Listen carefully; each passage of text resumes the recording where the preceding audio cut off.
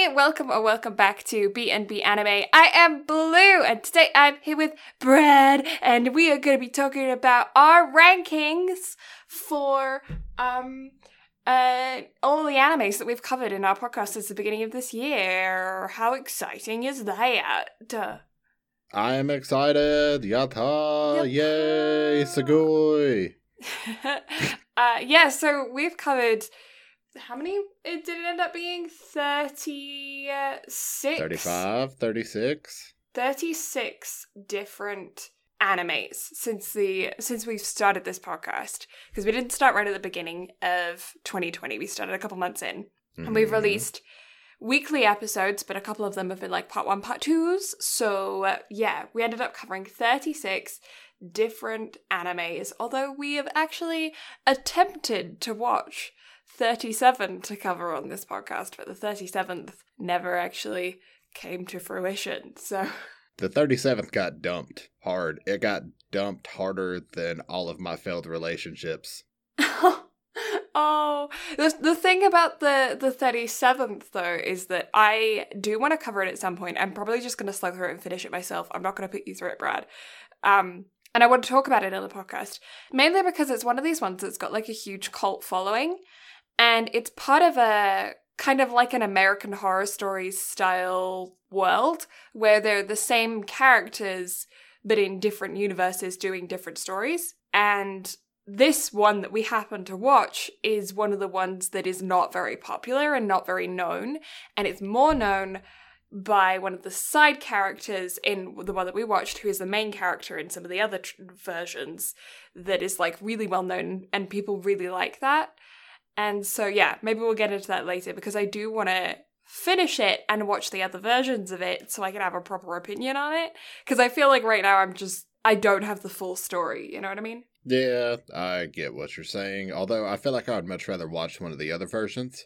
Yeah. Because I will not sit through Gun Frontier. If you want to cover it for an episode, that's fine. I will just watch something else and then give my input on that. Yeah. I'm not excusing the racism in it though, and the sexism and the whole, it's, oh god, yeah, there's like a whole load of really questionable stuff that's not cool. Or I'll tell you what, if we do actually watch that and cover it, you'll owe me one. Okay. I will find the most outlandish, obscure, or probably just pick a rom-com that you're going to absolutely hate, and we'll cover that. Okay. If we ever feel like torturing each other, we could do that. Yeah. I'm game. But before we get into the full-on ranking of what we have rated the worst of the animes that we have reviewed this year to the best of the animes that we have reviewed this year, we have some other things to be talking about, don't we, Brad? So we have a little bit of news, but hey, how's it going? That sounds really insincere, but I do know you actually had your toilets put in today. So how's that going? How are the new toilets? Well, the new toilets are very environmentally friendly, which we love. Mm-hmm. I have a really itchy nose right now, which is we don't love so much. Where's Jen? I feel like she's listening in. Very well might be. Toilets got put in. I got woken up early because of that. And they were a lot noisier to be installed than I thought they were going to be. What did you think? Well, I didn't think that they were going to be, like, quiet to be installed, but I didn't think that there was going to be, like, lots of noise, you know? Like, in the construction world, I feel like toilet installation wouldn't be up there in the noise thing. Okay, so first things first, they're heavy. True. Secondly, they're still really fucking heavy. Yeah, but, like, you don't need, like, a whole bunch of massive power tools to install the toilet. Yeah, but it still requires tools. Yeah, but, like, I mean, I knew it was going to be loud, but it's louder than I thought it was going to be. And I think you and I also have really sensitive ears, so that doesn't help. I also think that I'm still getting adjusted to having wood flooring in the house. Mm-hmm. So that's going to make everything echo. The whole house feels so much louder than, because normally, like, on carpet, I can walk around an entire house and, like, I creep people out. I scare people quite often. My brother does the same, because we have quite light footsteps. And a lot of the time, people don't even realize we're there if there's carpet. But with this new flooring, I've been hearing my own footsteps, and that's been really weird. So it's funny, because for me, being a very massive man, we have linoleum all throughout our house and tile in the kitchen and everything. Mm-hmm. And I scare the shit out of everyone in this house because I just walk so quietly. Mm-hmm. I don't understand why. It was probably me creeping to the fridge whenever I was little, trying to be as sneaky as humanly possible, and it's just carried over into everyday life. Mm-hmm. But yeah, I scare the absolute shit out of people. Yeah, well, it's funny. I think a lot of people assume that heavy footsteps come with big people, like tall people, heavy people, muscular people, that kind of thing. But that's really not true. I think it's like that hunter's footsteps concept, isn't it? Mm-hmm. I think that's got a little bit to do with it, and it just has a lot to do with, too, just kind of how... I feel like your personality has a lot to do with how you walk and how you carry yourself. Mm-hmm. And so I feel like for me, that's why... Does that make sense? That actually does make a lot of sense. Like the psychological physical result of psychological emotion. So like if you're a timid, shy person, you're not going to want to make a lot of noise. So you'll naturally try and make yourself quiet and lighten your footsteps and figure out that weight distribution from a young age. Whereas somebody that's more confident or boisterous, it won't even occur to them, consciously or subconsciously, to worry about how loud they're being because they're actually trying to attract that attention. Mm-hmm. And for me, and I'm assuming it's the same for you too, since we both have really sensitive ears, we just hate noise in general. Because I know the one thing I hate more than anything is noise without a purpose. Like vacuums, I kind of hate. That's why I'll stick earbuds in whenever I vacuum, because it's a lot of noise for practically nothing. Yeah, vacuuming is my least favorite chore. See, I really like vacuuming because it's satisfying because we have red carpet in my office and in the back bedroom. So it's so satisfying, but it drives me up the fucking wall. Yeah, I'm really glad that we don't even have to vacuum anymore now that we have full vinyl floors. You know, we can just sweep and mop. We don't have to vacuum. But you see... I hate sweeping. Yeah. I really hate sweeping. Mopping, I love. I love mopping to bits. But sweeping, ugh. I don't know. I guess sweeping is so normal for me because, I mean, I have 2 golden retrievers in my house. We have so much dog hair all over the place that we have to sweep every day, you know? So I feel like it's one of those things that I don't even notice I do anymore. Whereas I feel like mopping and vacuuming to me are more of like I need to mop today. You know? You see, if I could mop every day, I would, but that's mainly because I am a Pine Sol junkie. Like, just the smell of lemon Pine Sol just makes me happy.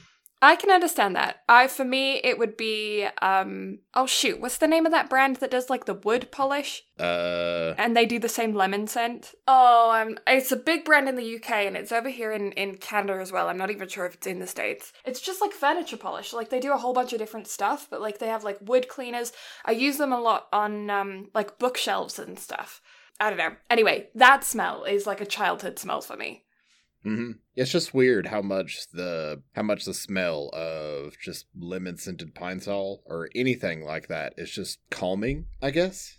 Yeah, wood oil's another one for me as well. We have a table that was actually made custom for my family before I was born.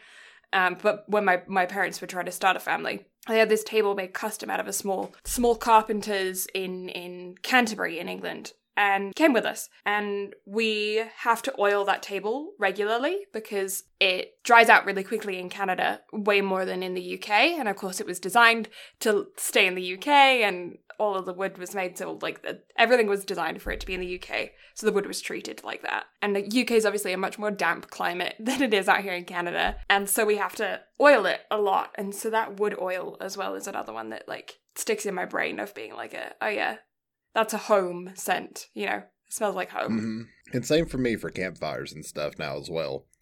Just because of the wood heater and everything else. It's just one of those things where whenever I smell wood burning, it's just one of the best feelings I get. It's just like warmth coming over me. Yeah, we used to have a wood burning fire in the UK. We had a fireplace. And for me, the biggest memory is more than the wood, because the wood smoke scent is really common out here in Canada.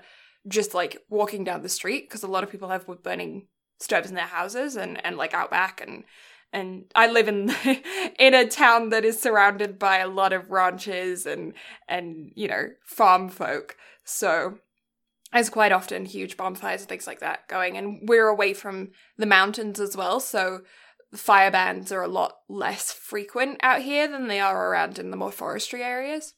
Mm. And so not necessarily smoke, but smoky bread and strawberry jam does take me back to the UK. Because every Christmas, one of our Christmas traditions would be to get bread and spear it and then toast it over the fireplace and then put strawberry jam on it. And so that was like a Christmas dessert, I guess. See, I really want to get a fire pit and then make bread on it. Because I saw a TikTok on how to do it the other day, and I really want to make, like, campfire bread. But also, I'm extremely capable of building a fire now, so I feel like now is the best time to do it. I want to get one of those big stone ovens. That'd be cool. Yeah. Also want to get, like, a brick pizza oven. That would be amazing. I need this in my life. Yeah, those clay chimneys would be really cool. The amount of pointless shit I want to spend money on, it's unreal. I know, I think about all this stuff that I'm like, yeah, I would have that, I'd have that, I'd have that. And then I think about it and I'm like, no, I really wouldn't like that. I'm one of those people that enjoys having a small little cave. And I feel like if I had a house that was too big, especially if I didn't have, like, my family living there, like, if I lived in my house right now and my 3 other family members were not living in this house at the same time, I would find it way too big. Like, what is that, agoraphobic? Fear of big spaces? I don't think I would, like, go that far, but I feel I would be uncomfortable. Yeah, it's one of those things to where I'm very much a minimalistic person for the most part. Now, don't get me wrong, my office, or, like, my area that I spend the most time in, is very populated. But outside of that, like, living room, kitchen, all that other stuff, I don't need much at all. Like, my bedroom, I'm totally fine with just a bed. Yeah. Living room, maybe, if it were just me and me only, a recliner, that's it. Nothing else. I don't need anything. And then kitchen, as long as I have a good knife set and pots and pans, I kind of don't give a shit. Yeah, see, I think I like more things than that. I just don't like a lot of space. So, like, if I had a place, like, if I owned a house, I think 3 rooms would be fine for me. You know, as long as I have a place to record that I can close off, and, like, that's probably my biggest thing of, like, I need a designated space for, would be, like, a place I can close off to record. But everything else, like, it can be, like, open plan, like, those, what are they? Bed sits? Like, what do you call them in North America? Like a no-bedroom apartment, you know, where it's all, like... a studio apartment. A studio apartment, there you go. I couldn't remember the North American name for it. Yeah, I wouldn't mind having a studio apartment so long as I had, like, a little sound booth area. Like, if I had... Yeah. But that could be, like, I don't know, a quarter of the size of a regular bedroom. It just needs to fit in a desk and my computer.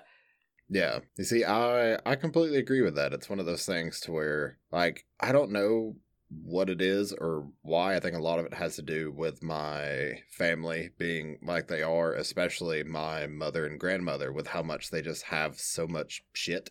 In that, I feel like it's just in me to not want to have that much stuff around. Yeah. Yeah, maybe I feel like that's part of it, because I know whenever I moved out and was on my own while I was working back at the old store, I loved it because I had basically nothing. In fact, I had too much because I had a dining room table that I legitimately never used. Yeah. Yeah, no, I get that as well. I think mine might be along the similar thing of yours, is that when I emigrated, I lost all of, like, my... Well, I didn't lose them, but, like, all of my personal belongings or whatever, they got put into storage for 6 weeks. And then when I finally got them off of a giant boat and into our house, a lot of them just stayed in storage. You know? And then they just stayed there and stayed there and stayed there and moved from that temporary house to our house now and stayed in storage. And I finally unpacked them and I'm just like, I have no emotional attachment to these anymore. And so now I'm like, I don't feel like I have a lot of emotional attachment to like anything really. You know? Like photo albums. I have a shoebox that I keep all of, like, you know, tickets for plane rides and going to the carnival and receipts to the movies, that kind of thing. Like, I chuck them all in a shoebox. So that shoebox is quite important to me. And then I have, like, another little box where I've got some letters from my grandma that are important to me. And then, you know, Snowflake, who's my teddy bear that I had given to me the day I was born, Like, he's Mhm. important. But I feel like if I lost everything else, I wouldn't be upset about it. You know, like, all of my photos are online, so I don't have to worry about, you know, losing a copy of my photos, because I do have some printed out, but they're in the shoebox, right? Yeah. So most of them are online. And even if I lost my laptops or whatever, I lost a couple of hard drives, yeah, I'd probably be a little bit upset about them, especially because of the projects that I've got working on. But most of them are backed up online, you know? Mm-hmm.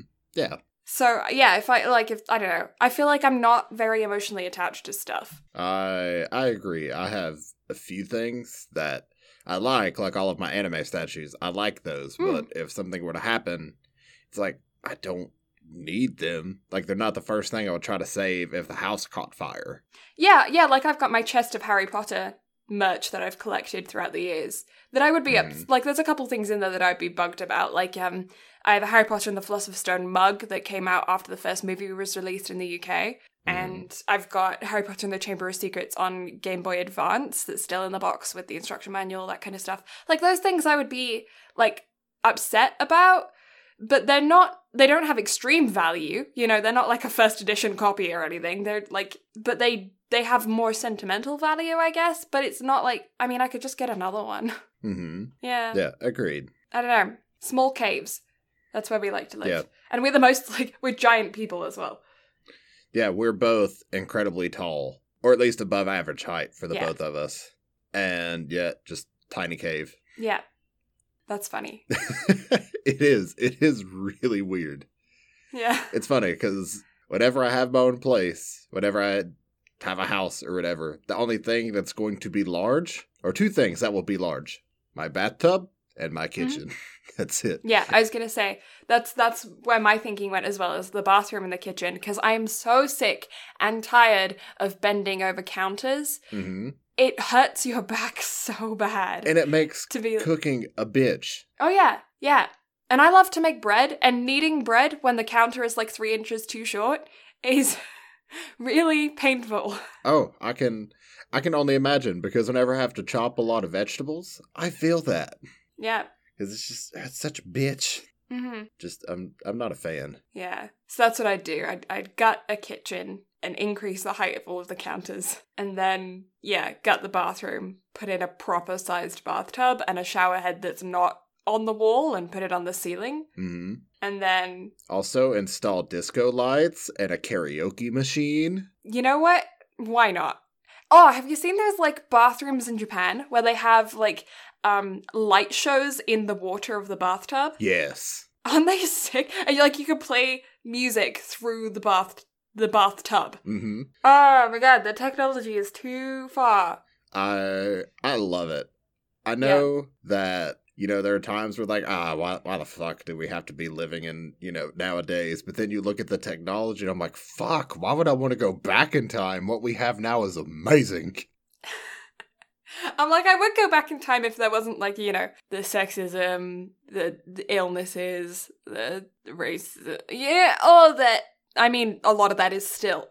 Those three, very much this year as well, have been very prominent. Uh-huh. But you were saying? But, you know, they're better than they were. But, mate. But, like, yeah. Light I don't know, show bathtubs.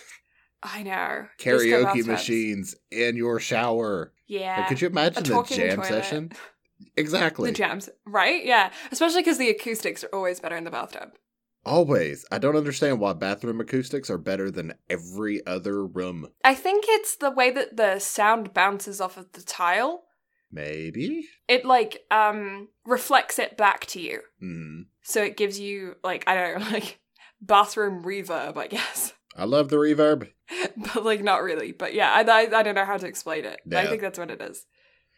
Just give it to me. Because there's no... I realized that I used to karaoke a lot before COVID, but I would still much rather sing in the shower than sing karaoke. Yeah, they need to... You know, sorry, I just got a really bad thought in my head. You know, karaoke those Japanese bars that are just showers? Yeah, but then I went one step further than that, and I was like, you know those Japanese love hotels? Uh-huh.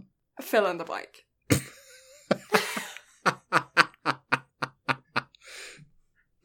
Oh my god. I will not fill in the blank. Everybody fill in your own blank.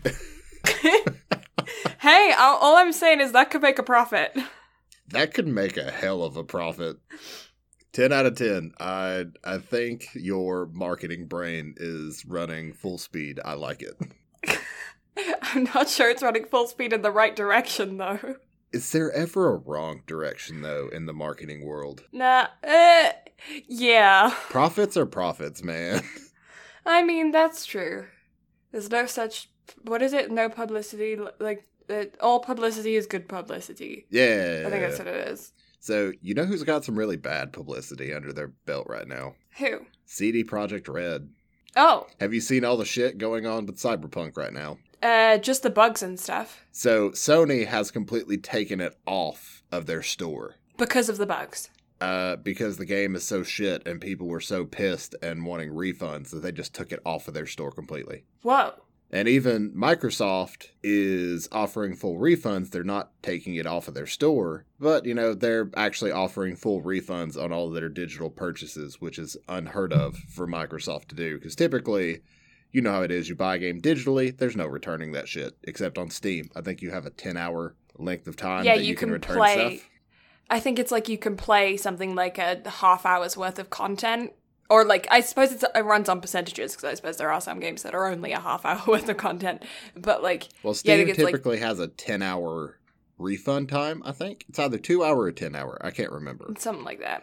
Yeah, but Microsoft and Sony were full of just like, oh yeah, you can have refunds if you want it. Then Sony was like, we're just pulling this shit straight off of our store. Because, again, it's just that bad, which it's funny because the Xbox is having a whole hell of a lot harder time running it than the PlayStation, but Sony's the one that yanks it. I feel like Sony is more like that, though. Like, in a company projection, like their image projection, I feel like Sony tries to be a lot cleaner and more put together than Microsoft, which aims as a more, it is what it is kind of vibe. Mm-hmm. I feel like that runs back in history for quite a ways, because, with, the old... Yeah, there's quite a lot of old, Microsoft stuff that was, is known and is joked about being really bad. Mm-hmm. Whereas Sony tries to repress that more. Whereas Microsoft kind of, lets it be. Yeah, I can see that. Mm-hmm. I don't know. Just a thought. Yeah, it's, that's a lot of bad publicity, though. That's just, a lot of bad shit going on right now anyway. I think I saw a report where the devs have lost 1 billion of the currency that they're in. Wow. That's a lot. Yeah, I mean, it was delayed 3 times, right? It was delayed 3 times, yes. Yeah, and then to have such a poor release after 3 delays, especially considering the last delay already had such bad publicity surrounding it, because they delayed it a month, and right before the release date. Yeah. And then for it to still release. So what do you think happened? What do you think? Do you think it was they just scheduled everything really, really, really badly? Or COVID had a huge impact on them? Or they just bit off more they could chew? I would say COVID probably had a lot to do with it, if I had to guess from that perspective. Not only did COVID have a lot to do with it, but I would think maybe the publisher was giving them some really strict deadlines. And they just kept having to push it back, and the publisher was just fine, get it out. And then now CD Projekt Red might be taking the rap for it. I don't know 100%, but those are the main 2 things I can think of, because I know a lot of stories about publishers trying to shove shit out before it's ready. There's been a lot of accounts of that happening. So yeah, well, not just in the video game world, that happens in everything. Yeah, so it's one of those things to where there's probably a lot of factors at play, and CD Projekt Red is doing everything they can to rectify that. But it's just come back to bite them in the ass for the way the consoles have released. The PC version, there's a few bugs here or there, but most of the people that I've spoke about with it have had absolutely 0 complaints. There haven't been any game-breaking glitches. I think Dakota was talking about the main bug he encounters is he'll be driving down the road and then a car that's around him will shoot up 600 feet into the air. It's at that point, that's just hilarious. Yeah. So, do you think that they should have done a beta release or something on it for console instead of a full release? Well, the thing about it is Sony has no early access program set up. All right. Mm-hmm. So, and Microsoft does, but it's still limited. It's nowhere near the level that PC has. So I'm not 100% certain what they would need to do for something like that. But again, it's like we talked about a couple weeks ago. There should have been at least some sort of timed exclusive as far as the PC is concerned, and then waited until everything was ready. That way, for one, the publisher's happy because they're breaking in money off the PC version. They can wait till the whatever I'm trying to say, the console versions come out, because they're losing more revenue because of this than they would have if they had just waited. Mm-hmm. Yeah, I agree. Yeah, because, I feel like even if they had pushed back, I still think a month ago they should have claimed, COVID set us back, we need to push back another, 6 months, rather than a month. And if they had used COVID as an excuse, that probably would have made it a lot better. Even if it was the publishers, blame it on COVID, and then that could set a lot of wrongs right as far as what you're working on. Yeah. I think they were pushing for a Christmas release, and I think that was stupid. But again, Q4 every year is peak video game release time. Uh-huh. So even though it's stupid, it's a really tough call to make, because if you want to pull that kind of revenue, then you would literally have to wait another year to try to come up with something like that. And I don't know how many people would have been willing to wait another year on the game. Mm-hmm. Yeah, and I understand that, but to not have a playable game and release that during Christmas season is detrimental. I mean, obviously you can see that via the numbers, but now I feel like people are just going to wait until it goes on sale to purchase it because they're curious about it, because people have already seen all the playthroughs and stuff online.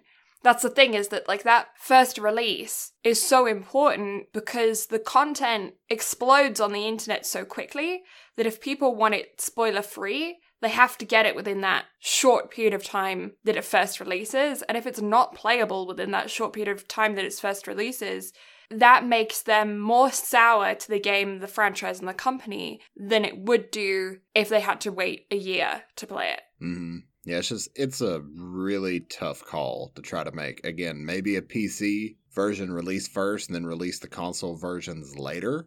Because again, it's an opportunity for the devs to make money, so that way they can pour that money back into the console versions of the game to keep everyone working. Yeah, because that's the thing as well, is that brings into question as to whether or not they had a sustainable enough company to be able to push the game back a year. Because there's a chance that COVID hit them so bad financially that they physically couldn't wait to postpone it again. Mm-hmm. They had to release it. Yeah, so it's really tough to say what was going on behind the scenes. Yeah. However, I'm still looking forward to getting the game. I really want to sit down and play it.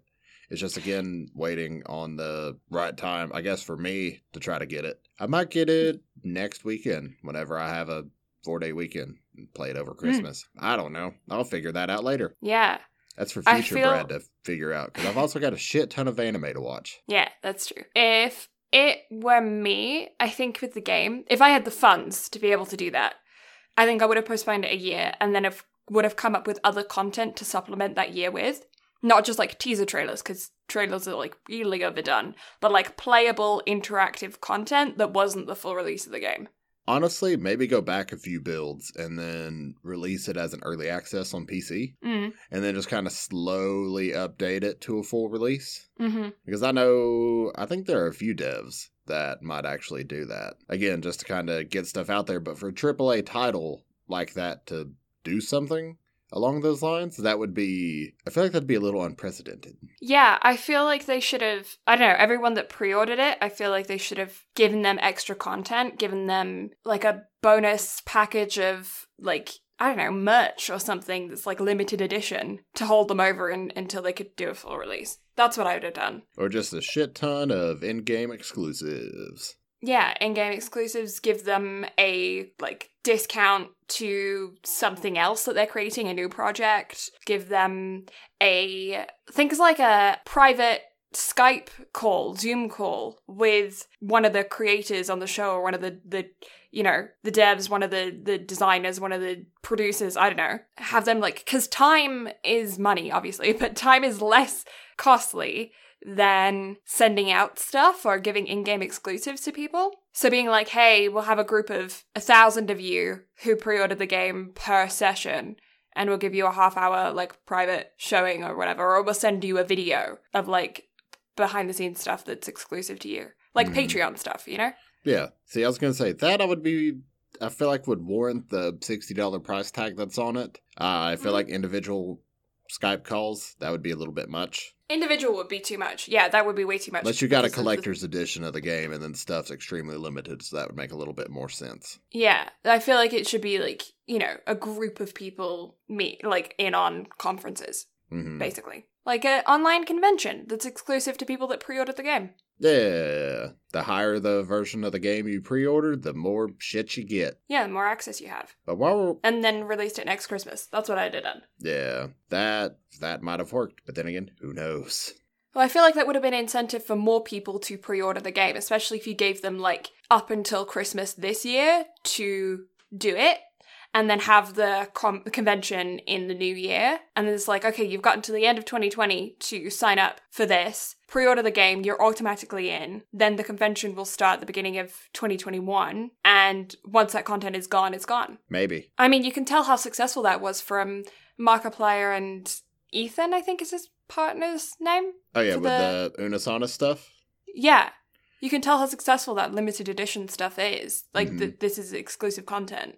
Yeah. Just by that. Yeah, it's definitely something to think about. Again, it's another situation of hindsight's 2020, and again, who knows what was coming down on them to make them do something like that. Yeah, I feel like it's definitely finance and probably pressure from execs. I'd say that probably has a lot to do with it. Mm-hmm. But however, on the note of mistakes being made, I made a mistake. Oh? So, 2 weeks ago, you and I talked about a little Catgirl Maid anime. Mm-hmm. And I fucked up a little bit. Okay. So it was brought to my attention as to why I was being hounded to watch it and talk about it. Okay. So apparently Tokyo Mew Mew is getting rebooted next year. Yeah. And so that's why I was being relentlessly hounded. Yeah. So new manga already coming out on a regular basis, and then it's getting another anime reboot next year. As far as if it's a true reboot or if it's a continuation, I don't know. However, I'm intrigued because of the art style that the studio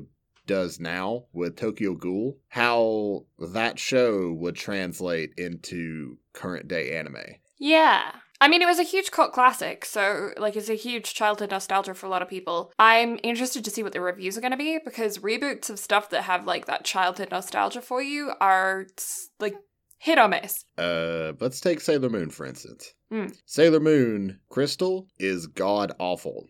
But then you have things like Dragon Ball Super that made Dragon Ball even more popular than it always was. So it really is a toss-up, but it's also, I guess a lot of it just depends on what kind of material you're working with as the show continues and how well that would translate over. Because a lot of it, especially with Tokyo Mew Mew, will have a lot to do with the audience that they're trying to push it for.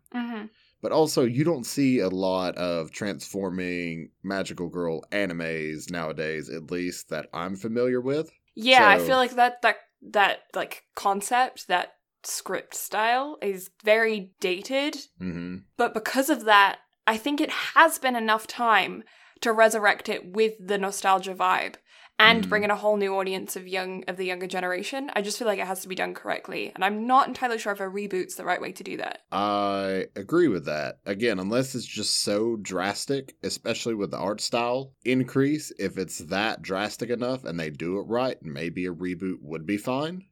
But again, I am nowhere near caught up on the original series to give my full thoughts on that, nor do I have any earthly idea what's going on in the manga right now to have any sort of insight on that. However, I have watched a few more episodes, and so far, I'm enjoying it more. It's growing on me a little bit. Yeah. But that's mainly because the characters are being flashed out. But again, my biggest takeaway with it so far is I'm now realizing why those shows were probably extremely popular, but also could potentially have a lower budget than a lot of other shows going on around that time, because those transformation scenes, and especially as they add more characters, means more transformation scenes, which means less they have to animate because they can just keep reusing the same animations. Yeah. And this is slowly dawning on me the more I watch this. And now every time I see it, I'm like, they're literally just wasting time. That's what they're doing. Yeah. And I get it. It's cool. The transformation sequences are nifty and they're all individual to the characters. But the longer the show goes on and the more they repeat it, the more I'm just going to sit there and be like, why? Why? But as long as the narrative and everything keeps going well, I shouldn't have a problem with it. Like I said, I'm enjoying it. I can't really sit here and complain too awful much. But it's just little nitpicky things that I notice as time goes on. Yeah. I get that. Mm. We've elevated our criticalness of animation and animes and content in general so much since the beginning of the year that it's hard to look at something that you're just watching, because you're just watching Tokyo Movie casually. We're not really discussing it on the podcast. But it's hard to watch stuff and not be like, see, I know what they did there. Yeah, things are definitely a lot more pronounced now just because of the way we cover things on the podcast. Yeah. We're ruining content for our own selves. Well, no, because I'm watching Tony Kawa with my full brain intact. Yeah, I do feel like it makes you appreciate good content a lot more. Yes, good comedy, I lose my mind over. Because it just means it's that much better now, I guess, technically. Yeah. Because it also makes you wonder, how much more would you enjoy stuff if we hadn't done this, or how much less would we enjoy something just because of this? I feel like we would enjoy crappy stuff more, but we wouldn't understand and therefore appreciate good stuff as much. And so we would still like it, but we wouldn't understand the work and stuff that went into it. Whereas now I feel like, we've kind of chopped off the bottom.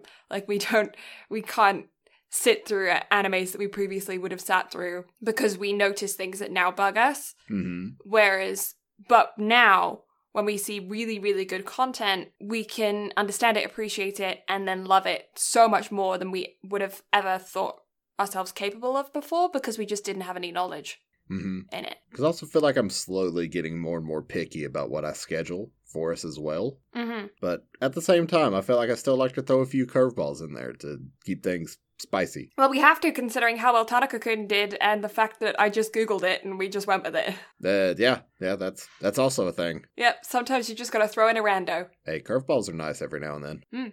Because sometimes you hit a home run with those curveballs, just like we managed to pull off with that one. Yep. Speaking of which, Major Season 2 is apparently doing really, but it's Major Season 2, I think. Major 2 Season 2 is doing really well, I think. I think it just came back from its COVID hiatus, so it's excelling. I remember seeing a thing pop up on Crunchyroll being like, hey, you've watched all of the episodes of the original Major. Do you want to watch Major 2? I was like, oh, you've seen the first season of Major 2? You want to watch the second? And yeah, so Crunchyroll is bugging me about it. I mean, I would be tempted if they would just put the first fucking Major on there so I could watch it. I think there's a couple hundred episodes. I know, but you asked me to just watch the first. And it's nowhere to be seen. Yeah, I want you to watch at least the first episode, but I think the first 2 episodes. But I think I'm gonna say the first episode, but there might be something else that happens in the second episode if I remember correctly. But the first 2 episodes are I am intrigued by it. But again, baseball is just a sport that's near and dear to my heart, so I'm always game to watch sports animes about it, which is why. And then Major 2 is following his kid. Yeah. The Big Wind-Up Season 2. I've got that scheduled for next year. So. Yeah, and then did we do Diamond No Ace? Is that one of the ones that we covered, or is that one of the ones that I just watched? I think you just watched it. We have not covered it. I just watched. Yeah, there's Diamond No Ace as well. There's a baseball one. There's quite a few. Baseball's really popular in Japan. It is. I feel like baseball and basketball are the 2 biggest sports anime genres that they have. I'm trying to think if there's another. I feel like basketball is really big in my head because of Kuroko, because there's so many episodes of Kuroko, but there are other basketball animes as well. Yeah, baseball, basketball, and but they like to do obscure sports as well. Yeah. But speaking of sports anime... Oh, football, soccer. Yeah. There's a bunch of those. Speaking of soccer, I do have one piece of news. for this week's episode. Oh. Farewell, my dear Kramer. Kramer? Whatever the fuck it is. Anyway, it has a new trailer out. Ooh, that's the new one that's coming out, right? Yes, by the creators of Your Lie in April. Mm-hmm. I'm so excited. And that's releasing at the beginning of this year? At the beginning, of next year? April 1st, the film is releasing. Okay, interesting. So I need it. I need it in my veins. I'm ready to cry my eyes out. Also, there's a clip from the trailer that I watched, and I was immediately like, definitely it has to be in the fucking Your Lie in April universe. Okay. Because look at this photo I am about to send you now, and tell me that is not fucking Watari. Looks like it. Is that like not a dead ringer? I saw He that. And I played was football like, as well, didn't he? he did. He was on the team. Yeah, and this is a football anime. So, do you think they are connected? Looking at that, it's a really good shout, but I have no earthly idea until I actually sit down and watch it. Because if it's just like little cameo appearances like Makoto Shinkai likes to do with all of his stuff, I'm A-okay with that. But We specifically said when we were reviewing Your Lie in April, though, if I remember correctly, that we wanted specific content on Watari. yes, like a Watari Like a OVA or a movie. Yeah. Just following him So- specifically, but this is not following him. Mm-hmm. So But like I this said, might if it's be a cameo, The bonus content that we wanted. maybe. If he's on the rival team, I mean, I'm game. yeah, I'm... It is a game. That is, that's how the sport works. Hey man, no game, no life. No game, no life. Okay, is that it for the news? That's literally all that's all I cared about for news, really. I didn't, because we're recording this a week in advance, I didn't even give a shit about news. But that trailer released right after we recorded the last episode, so I was like, fuck. Next I want to episode. jump that out. Yeah. Yeah. Yeah, well, I mean, that makes sense. So if you guys want a full news of what happened over the Christmas break, you're going to have to wait until not next episode, but the episode after that, where we'll finally be back on schedule with stuff, because next episode is also going to be pre-recorded. Yeah. So, Second episode of January. You'll have news again.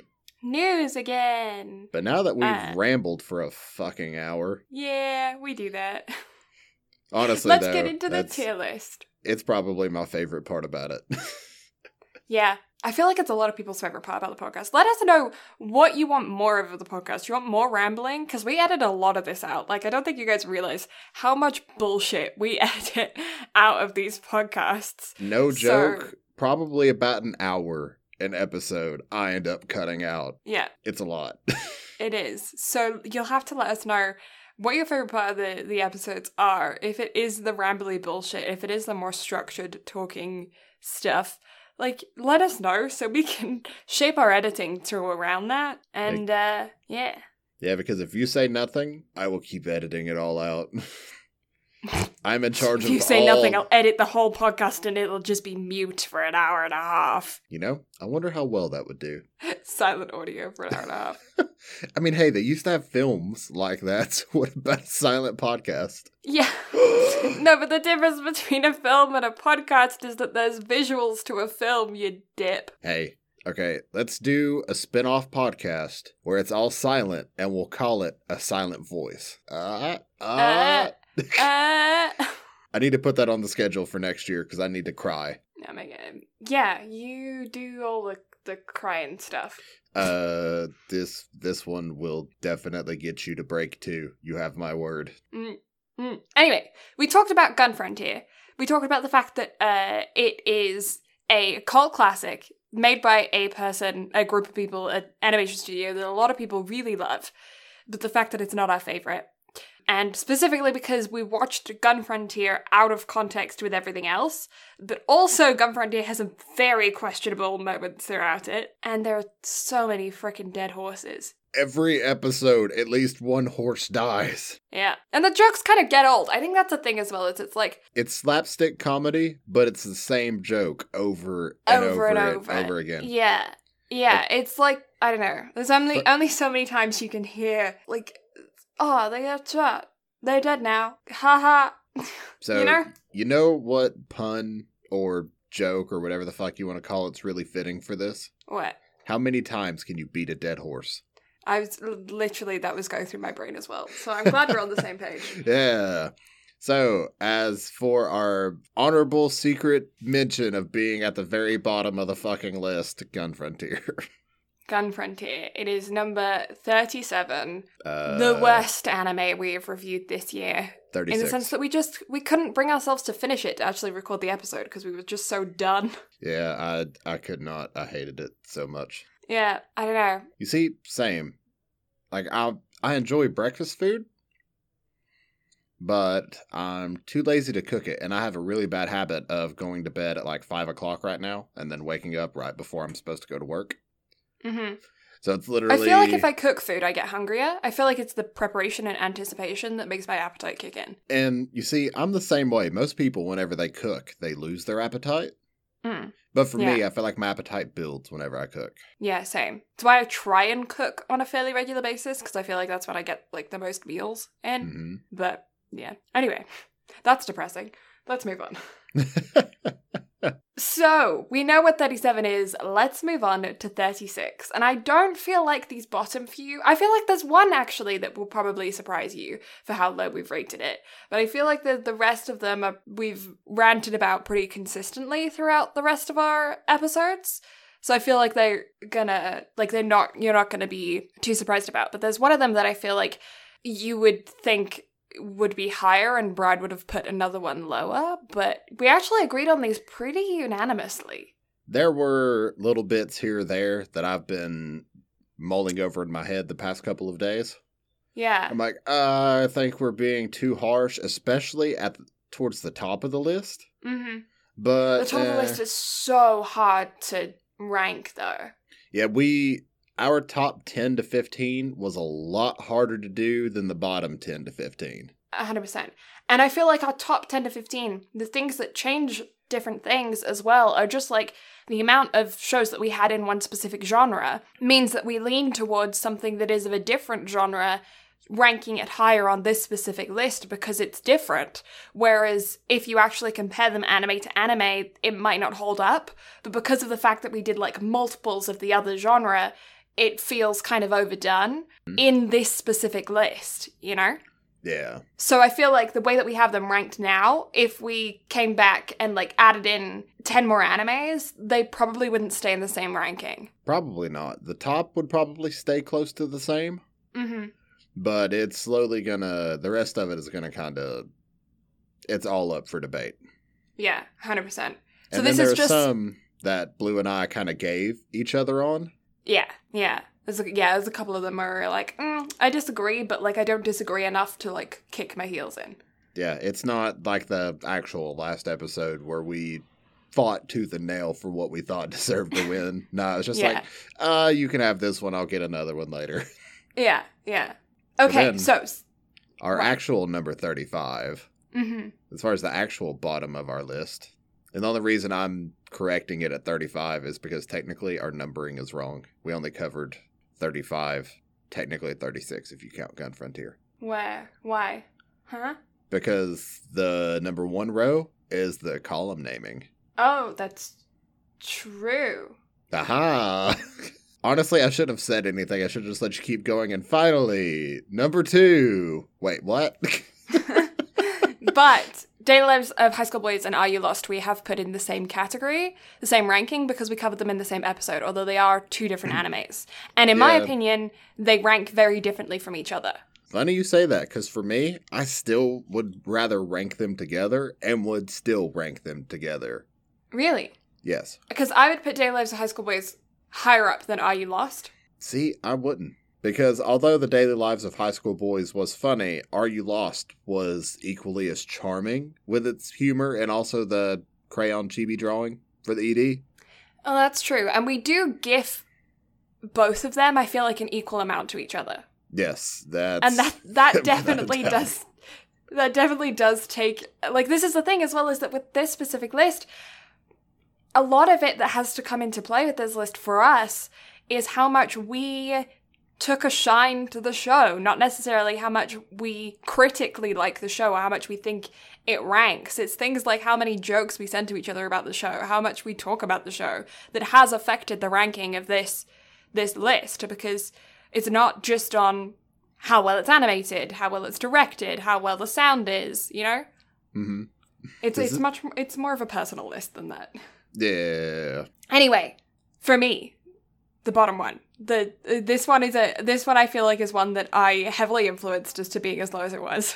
Because we all know what I wanted on the bottom of this list, and I still fucking think it belongs here, but we'll get there here in a minute. Oh, I feel like there was... I feel like there's one that you ranked lower than the one that you're thinking of that I wouldn't have ranked as low.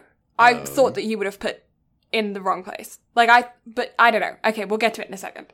So, number 35, My Little Monster. I don't think that that's a surprise from me. Now, you because see, it's creepy. I know what you really wanted to put at the bottom of the list. Yeah. Purely on an emotional basis, yes, it would be down there with this one. But I cannot deny Violet Evergarden's beauty and costume design, character design, animation style, that kind of stuff. It does affect it. I mean, I know I was saying that this isn't based solely on that, but that is an element to it. You know, it's half personal, half quality. And you can't deny Violet Evergarden's quality of a show. Yeah. My Little Monster is same level of creepy. Not because it's to do with child predators, but because it's targeted to a teen audience and exposing an incredibly unhealthy relationship and romanticizing it. That's why I consider it creepy from the executive's point of view, as opposed to from the character's point of view. Mm. So yeah, deserves to be on the bottom for me. And also, I didn't like the character design. Her frickin' skinny pigtails piss me off. Agreed. But Chicken is best boy. Chicken is best boy. Honestly, we should have put the fucking chicken in the running. Damn it. Didn't even think of that damn chicken. I did not either. But yeah, character design I thought was not great. Not good healthy relationships. No, definitely not. No. We will get to more healthy relationships later on. We will. However, continuing on the trend of not healthy relationships, but slightly... More forgivable? Yeah, slightly. Number 34, A Whisker Away. Yeah, see, I thought that you would have put our next one below A Whisker Away. I would have put our next one at the very bottom of this fucking list. I'm okay with switching the next one and A Whisker Away. You see, I figured you personally would rather have A Whisker Away lower than Dive. That's why I left it this way. Mm-hmm. Dive's not creepy. A Whisker Away is creepy, but A Whisker Away is more forgivable because they're more child. It's more children, but again, it's the same level of like a bunch of people that are clearly adults, that are actual adults in a boardroom, sat around and decided that it was a good idea to be creepy towards children. Although I think these are both based on manga, so that was then an author sat around in a room, still an adult, decided that creeping on children creeping on other children is a good idea to promote to children. That's the biggest thing, is like, if it was like children creeping on children that is aimed at an adult audience that is meant to be like weird and uncomfortable, that's a whole different story than children creeping on children that is romanticized, targeted at children to then promote idea to those in their minds to think that that's normal behavior and acceptable in daily life that will get them in trouble. That's my big issue. Yeah, but yeah, now... Animation style is better in A Whisker Away, though. Definitely. A Whisker Away has some phenomenal animating on it. Yeah. The cat, adorable. But our biggest issue with A Whisker cool. Away... What? The tree thing, the tree world. Oh, the tree world was cool as shit. Yeah, it's really freaking cool. But again, it's like we talked about in that episode. Had the gender roles been reversed, this film never would have made it out of fucking planning. Yeah. So I feel like that's another reason why it's okay to put it below Dive, although I still hate Dive with a fucking passion. But that's the thing, is like, Dive had a not so great story. The animation was very simple. Mm-hmm. A Whisker Away had a decent plot line, creepy ideals, but really good animation. Mm-hmm. So, like, which one do you put above the other? Because they're kind of... I mean, obviously, one's creepy, so I'm going to rank it lower in my head. Mm-hmm. But I thought that... I know you want to put Dive at the bottom, so I would have been fine with you swapping. But, like, yeah, in my head, A Whisker Away is below because it's creepy. Yeah. But, like, if you're comparing them apples to apples and you take out the emotional, like, element that I have, because, like, I know I'm emotionally, like, influenced, you, like, how do you say which one's worse than the other, you know? Mm-hmm. But now, you've already guessed it. Number 34, Dive. Diving anime, simple story, shitty ending, very subpar animation.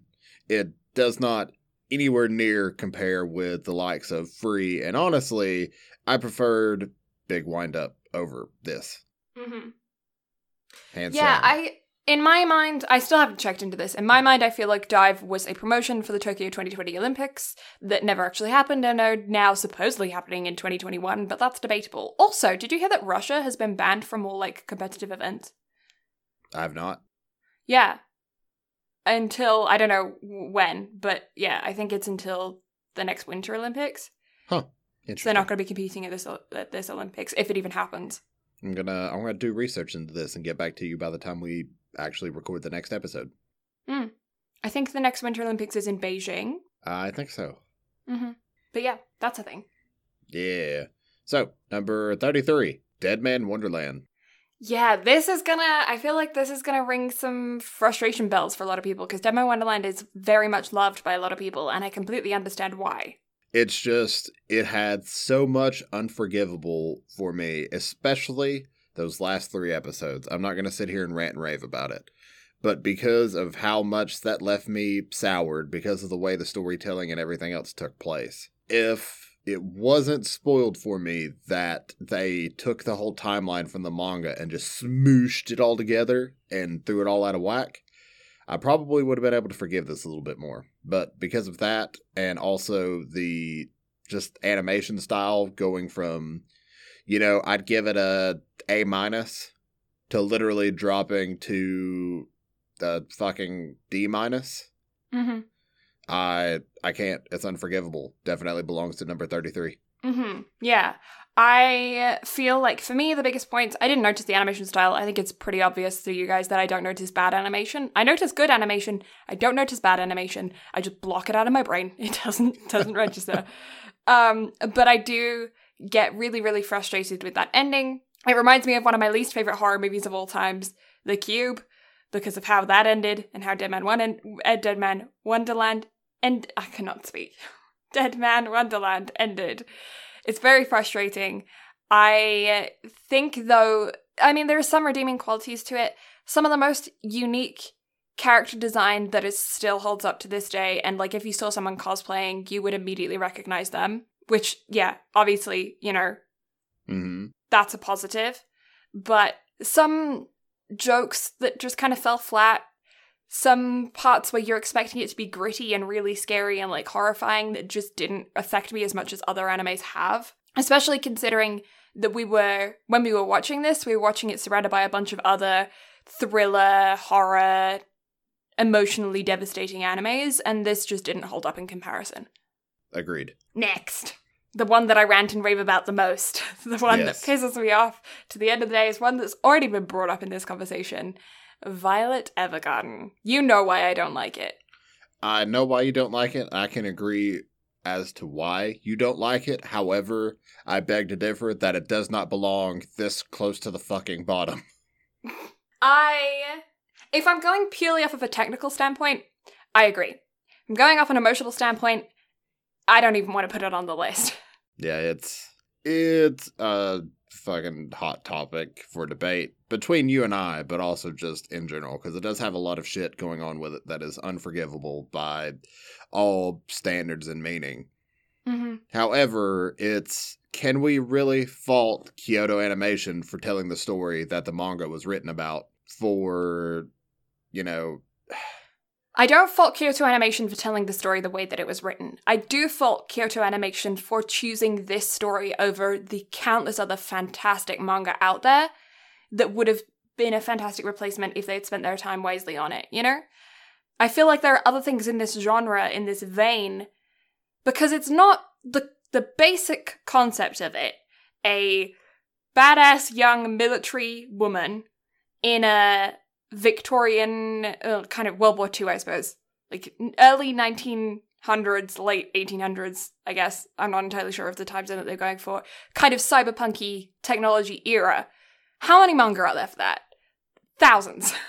Mecha fun like. time. Yeah. So I feel like there's so many that they could have chosen that would have been just as good. Then maybe they would have had not been as unique with like the typewriting element to it, but they might have had another different unique element that I feel like Kyoto Animation could have taken. I can't forgive the 10-year-old meeting a 20-year-old and then 3 years later marrying them. Like, that's... Like, could they have just not skipped that episode, like that arc? Could they have just decided, we're gonna not include those chapters? Let's just treat episode 4 like the last 9 episodes of Darling in the Franxx. Yeah, they don't happen. Doesn't exist. Yeah, If you take out that episode, then the ranking goes up dramatically. Oh yeah, and I wholeheartedly agree with that. If you get rid of that one aspect, Violet Evergarden, hands down, would have been in our top 10. Yeah. Probably top 5, just because of how fucking beautiful it is. The costume design. I look at her, I look at Violet, and I think I want to cosplay that. I'm gonna figure out how to do those hands, you know? Mm-hmm.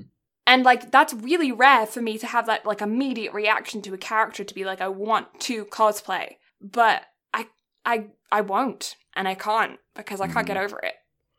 I know, I wholeheartedly stand behind that. It's just... Anyway.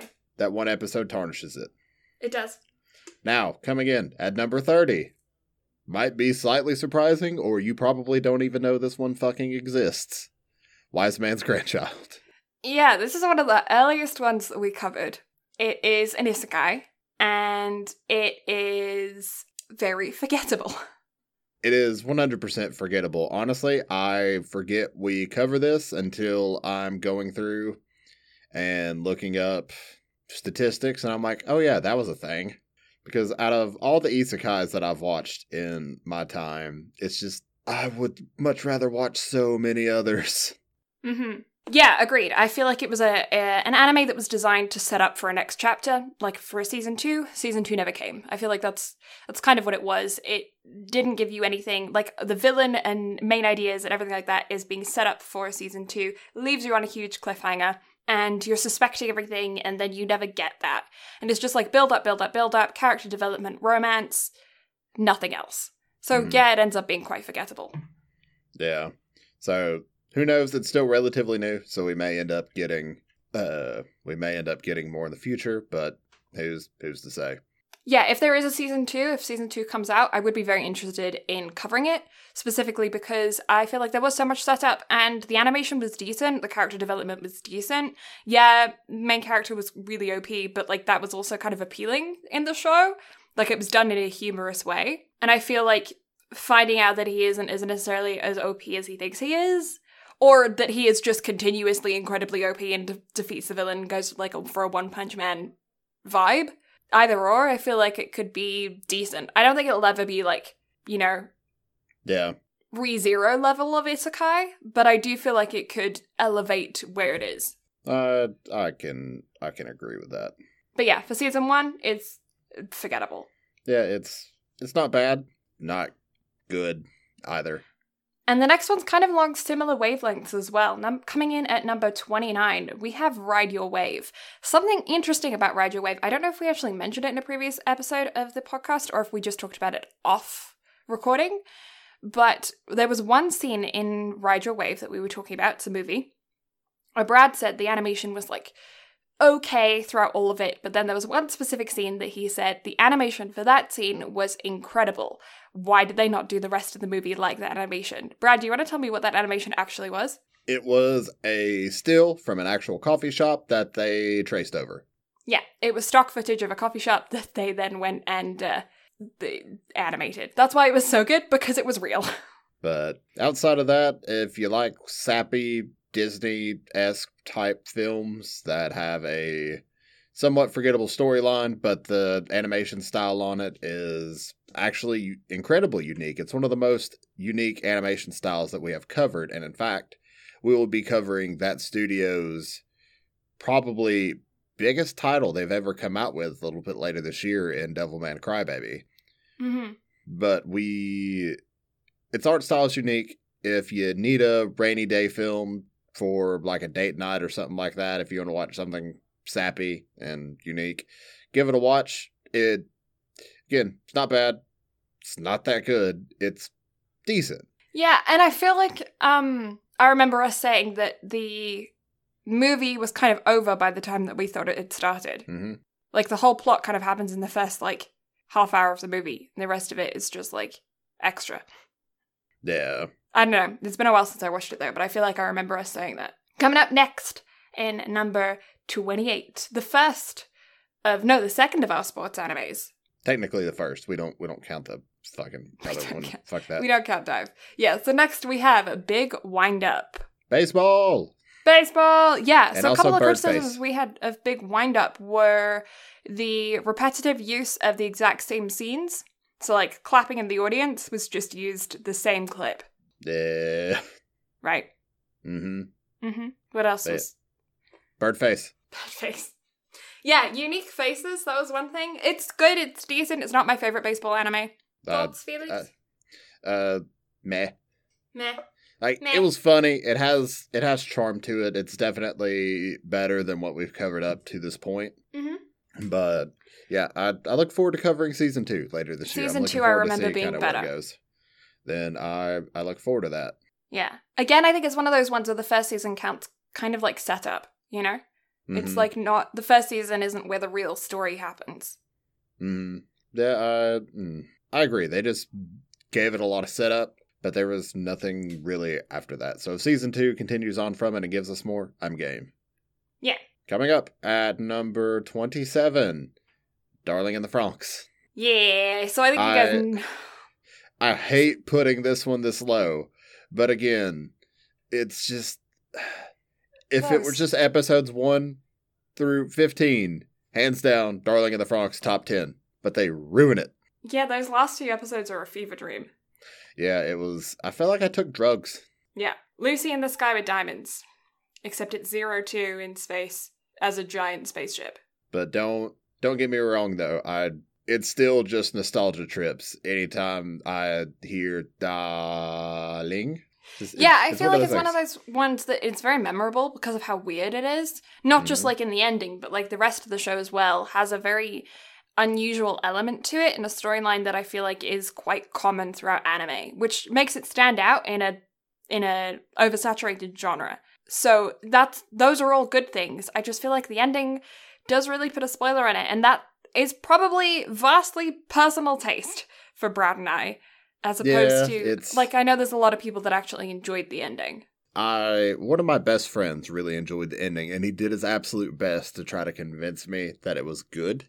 Mm-hmm.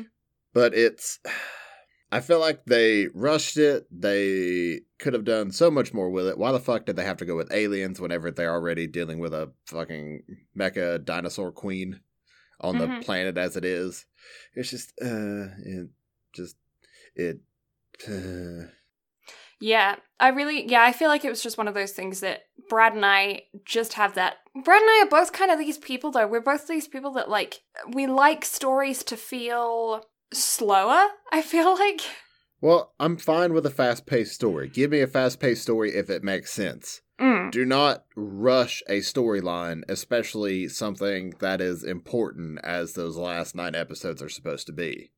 Yeah, I don't know. It's hard to explain because it's like in some cases you like a fast-paced story, but I think it's just what it is. It's like the transition between arcs needs to be there. And I feel like the transition in this, there wasn't really one. It was just like, and then, and then, and then. Mm-hmm. And the first episodes 1 through 15, it did a phenomenal job with the pacing. Yeah. Again, and the way episode 15 ends, it could have been the end of a season. In fact, I wish they had ended it there. Because if they had, 10 out of 10, because we all know this at this point, I'm a fucking hopeless romantic. I love a good love story. I love the character development between Hiro and 02. It's just, there's so much to love about it. And they just kill it for me. And again, happy ending, blah, blah, blah, reincarnation, giant mecha robot with boobs, all that fun stuff. But it's just, it ruins a lot. You know what it feels like? It feels like it's a modern anime that then for the last 9 episodes, they got a director from the 90s to do. I can agree with that. Or it was like you had a director from the 90s that lost his fucking mind there at the end. Yeah. Because again, giant mecha Gundams with boobs. Yeah. It just felt out of place. Shitty plot. Yeah, it doesn't make sense the way they decided to start telling the story. But it has incredibly unique camera cuts and scenes. If you want something that has incredibly unique visuals, give it a watch. Yeah. Unique visuals, some difficult concepts to talk about, some, like, realistic childhood isolation trauma. Yeah, agree. Like, the first section of that show is really, it's like one of those documentaries that you, like, watch from a experiment that someone in Russia did in the late 1800s where they took a group of kids and stuck them in a house together and no one ever touched them. You know, it's like that, but anime. And that's really good. And then the rest is like, well, I mean, it's not good, it's horrible, but you know what I mean. Yeah. And then moving on from Darling in the Franxx to number 26, which I'm really pissed that this one is below number 25, but you and I debated on this and I gave it to you. Yeah, you gave me this one. But number 26, K-On! K-On!, yeah. There's just so much to love about the show, even though it is all over the place and doesn't necessarily focus on music like a music anime should. It is definitely Kyoto Animation, 100%. It was unique for Kyoto Animation with its style of animation on the characters, but it definitely shined in points on the characters, but the animation really shined on the instruments. Yeah, I feel like the animation on the instruments was great. I really liked the performances when they had them.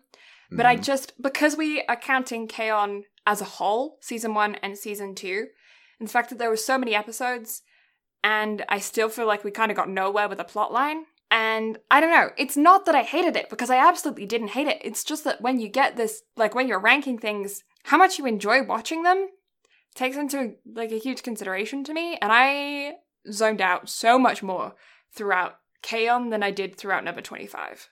Well, you see, I zoned out a lot more during number 25 than I did K-On!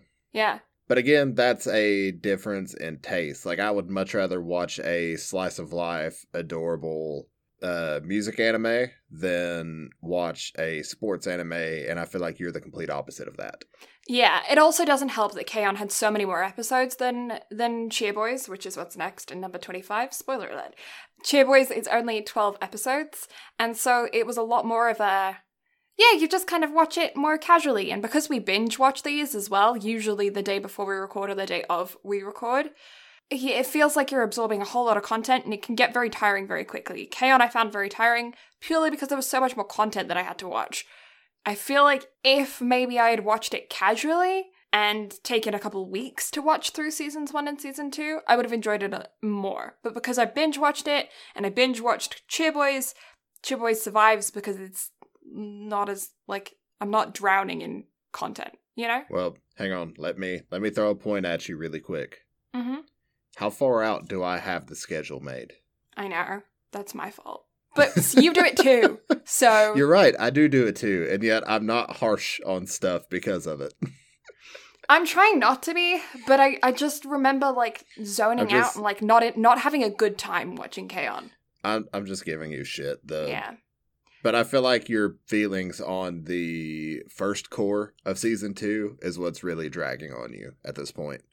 Because you really enjoyed season 1, and then you really enjoyed the second half of season 2, but your feelings for the first half, I feel like, is what's dragging it down a bit.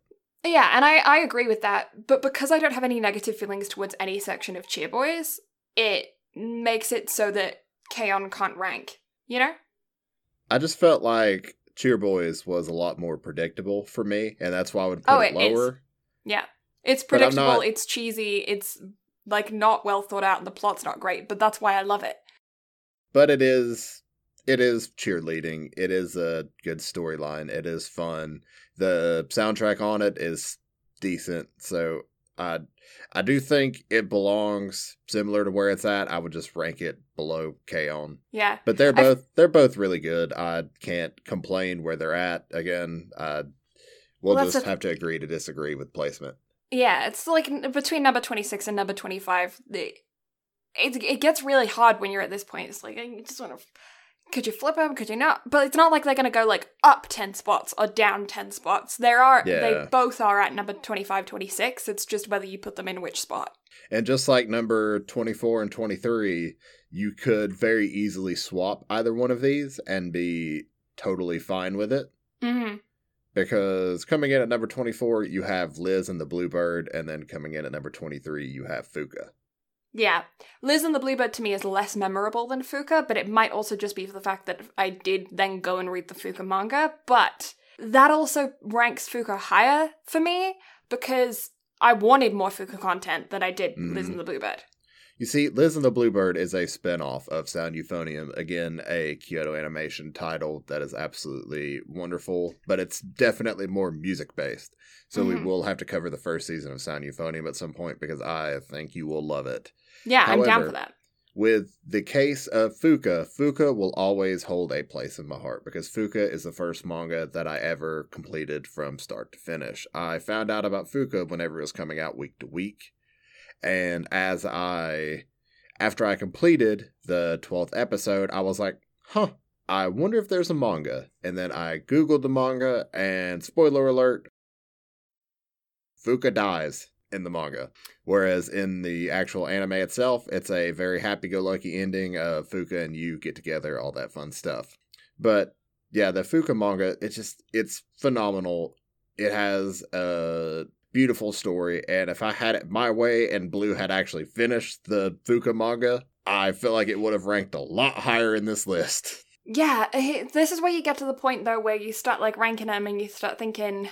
Because even when you say a lot higher, like, I don't feel like it would go more than 5 spots. I disagree. I'd probably bump it up 7. Really?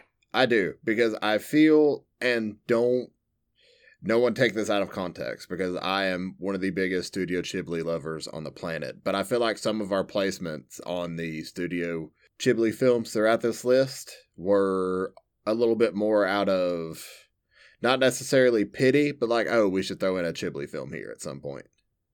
Rather, respect for the studio. Because, again, a lot of this is personal feelings, but also a lot of it is accomplishment. But I feel like it's more personal feeling than accomplishment for just our overall rankings. I am taking into account rewatchability here, and I don't think I'm going to rewatch Fuka, though. Well, again. But then I would definitely rank it up. You go ahead. 3, maybe? If we're going solely off the anime, it belongs right where it's at. But because we covered both the anime and the manga for the episode, which we were supposed to cover the full manga, but that's besides the point. If the manga had been included, I think you would have agreed with me in where it should have sat. But going solely off the anime, it belongs where it does. Yeah. I agree. And because this is an anime ranking, I feel like we should go through and at some point, maybe next year for the end of year wrap up, we'll do 3 of these, and we'll do a manga ranking of all of just the casual manga that we have been talking about and reading and getting each other to read throughout 2021, because I want to up my manga reading, and I know you do as well. I read a decent amount of manga in my spare time, whenever I actually have spare time, so I'm totally down for that. But again, I just feel like because that Fuka episode covered both, I feel like it should sit higher, just for one, where you are at. But also, if we're just going solely off of the anime, as much as it pains me to put it there, it's fine where it's at. Yeah, I think we should go solely off of the anime purely because this is anime rankings, but we can definitely revisit this if we do a manga ranking. I know you're grumbling. Number 22, My Hero Academia, Heroes Rising. Yeah, so I'm actually surprised that you ranked it this low. I feel like at this point, I feel like we forgot about it, honestly. Yeah. And again, it's the film itself. It has nothing to do with the rest of My Hero Academia. It's not considered canon.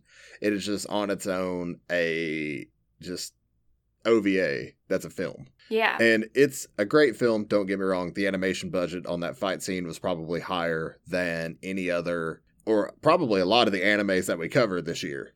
Mm-hmm. But it's just, again, we forgot about it up to this point, so I think that says it kind of belongs where it's at. Yeah, I feel like, yeah, because we started from our favorites and went to the bottom. We started from number 1 and went down. And I feel like if we forgot about stuff and because of that it ranked lower, I agree, it proves that it should be where it is. Because, like, the ones that we put at the top are so memorable to us that we never would have forgotten about them. Again, I don't know. I feel like top 15, maybe. That's debatable. Because I do believe there's one sitting at number 12 that deserves to be top 10. But again, that's my personal opinion, and this is both of us. Number 12. Where would I then put that? Because if you want my opinion, I would take number 12 and swap it with number 7. Agreed, actually. Shall we? That's what I was going to say. Shall we do that really quick? Let's do that. Yeah. Because I was looking at number 10 and I was thinking which one doesn't belong, and it is that one. And don't... We'll get to it whenever it comes time. Yeah. Yeah, no, I 100% agree with that. Yeah, that's kind of all I have to say about Heroes Rising. It is, without a doubt, a great film if you want something that you can watch just to get a good, feel-good, kick-ass anime film that's just My Hero related. Go for it. It has a phenomenal story. I kind of like how they retcon the ending a little bit to make it a little bit better. But it just belongs where it does. If you enjoy My Hero Academia and you haven't seen the film, go watch it. It's great. It's worth renting for like $4 or $5 or whatever it is. Just give it a watch. Mm-hmm. It's a lot of fun. But whenever we actually get to My Hero Academia, I look forward to that. Yeah, I do feel like the Heroes Rising film doesn't rank to the rest of My Hero Academia in general, but it is a good standalone film. It's not canon, as Brad previously said, and I feel like it would, if you didn't, I don't know.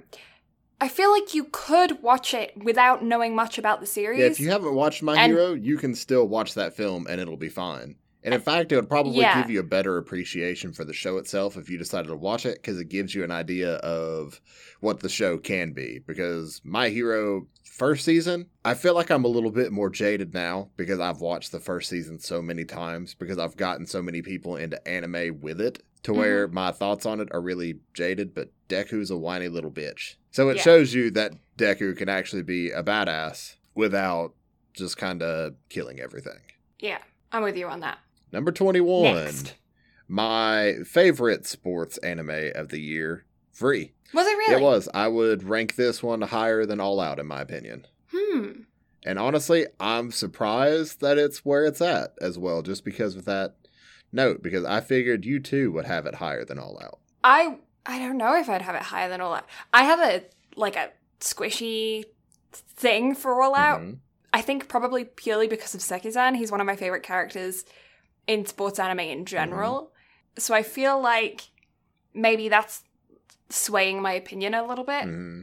Free is still, it's one of the first sports animes that I ever watched, and it's one of the first, cult following sports animes I ever watched. I think it's the first, really popular sports anime I ever watched. It's got this huge fandom behind it that is absolutely deserved, and whenever you go to any kind of, anime convention or anything, there are those swim jackets in every shopping stand. They're so popular. Mm-hmm. And I completely understand why. It's a really, really, really good show, and I do recommend watching it.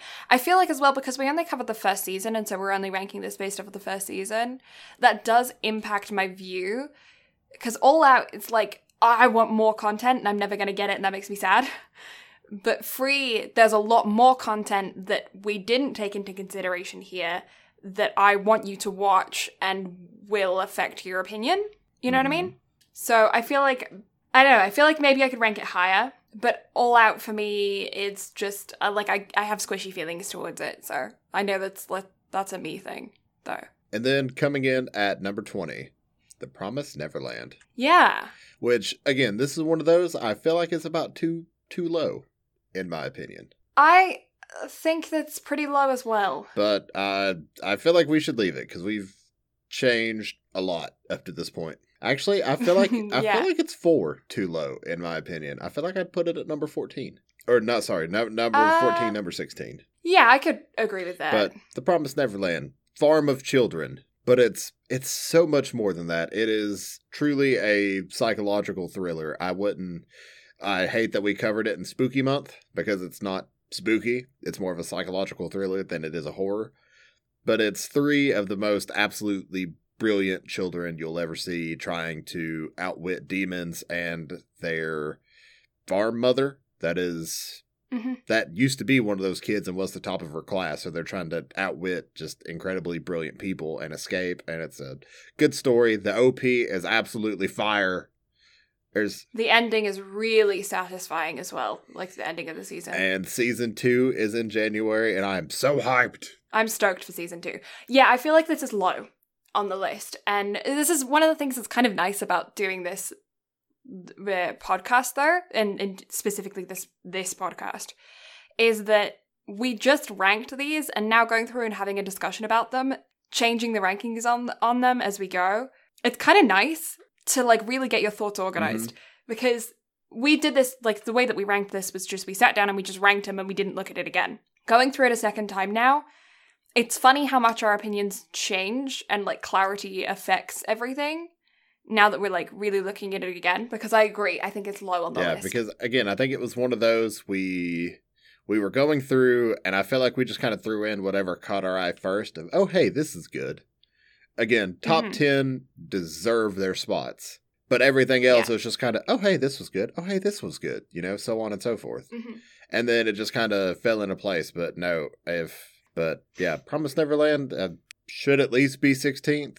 But again, I feel like it should be in the top 15. But I'm not sure what it would replace. I was going to say, you think it should, honestly, I don't know, it's tough.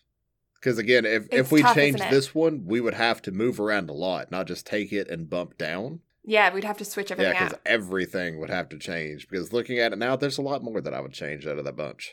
Yeah, I agree. This is really interesting, looking at this again. Yeah, because now we're actually being critical of what we put. And we're like, oh, fucking hell.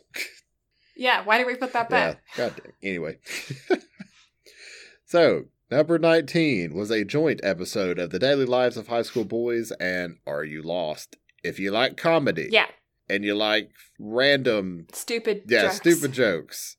All across the board. Sketches. Definitely skits. Are You Lost had more of a running storyline, whereas The Daily Lives of High School Boys was just generally...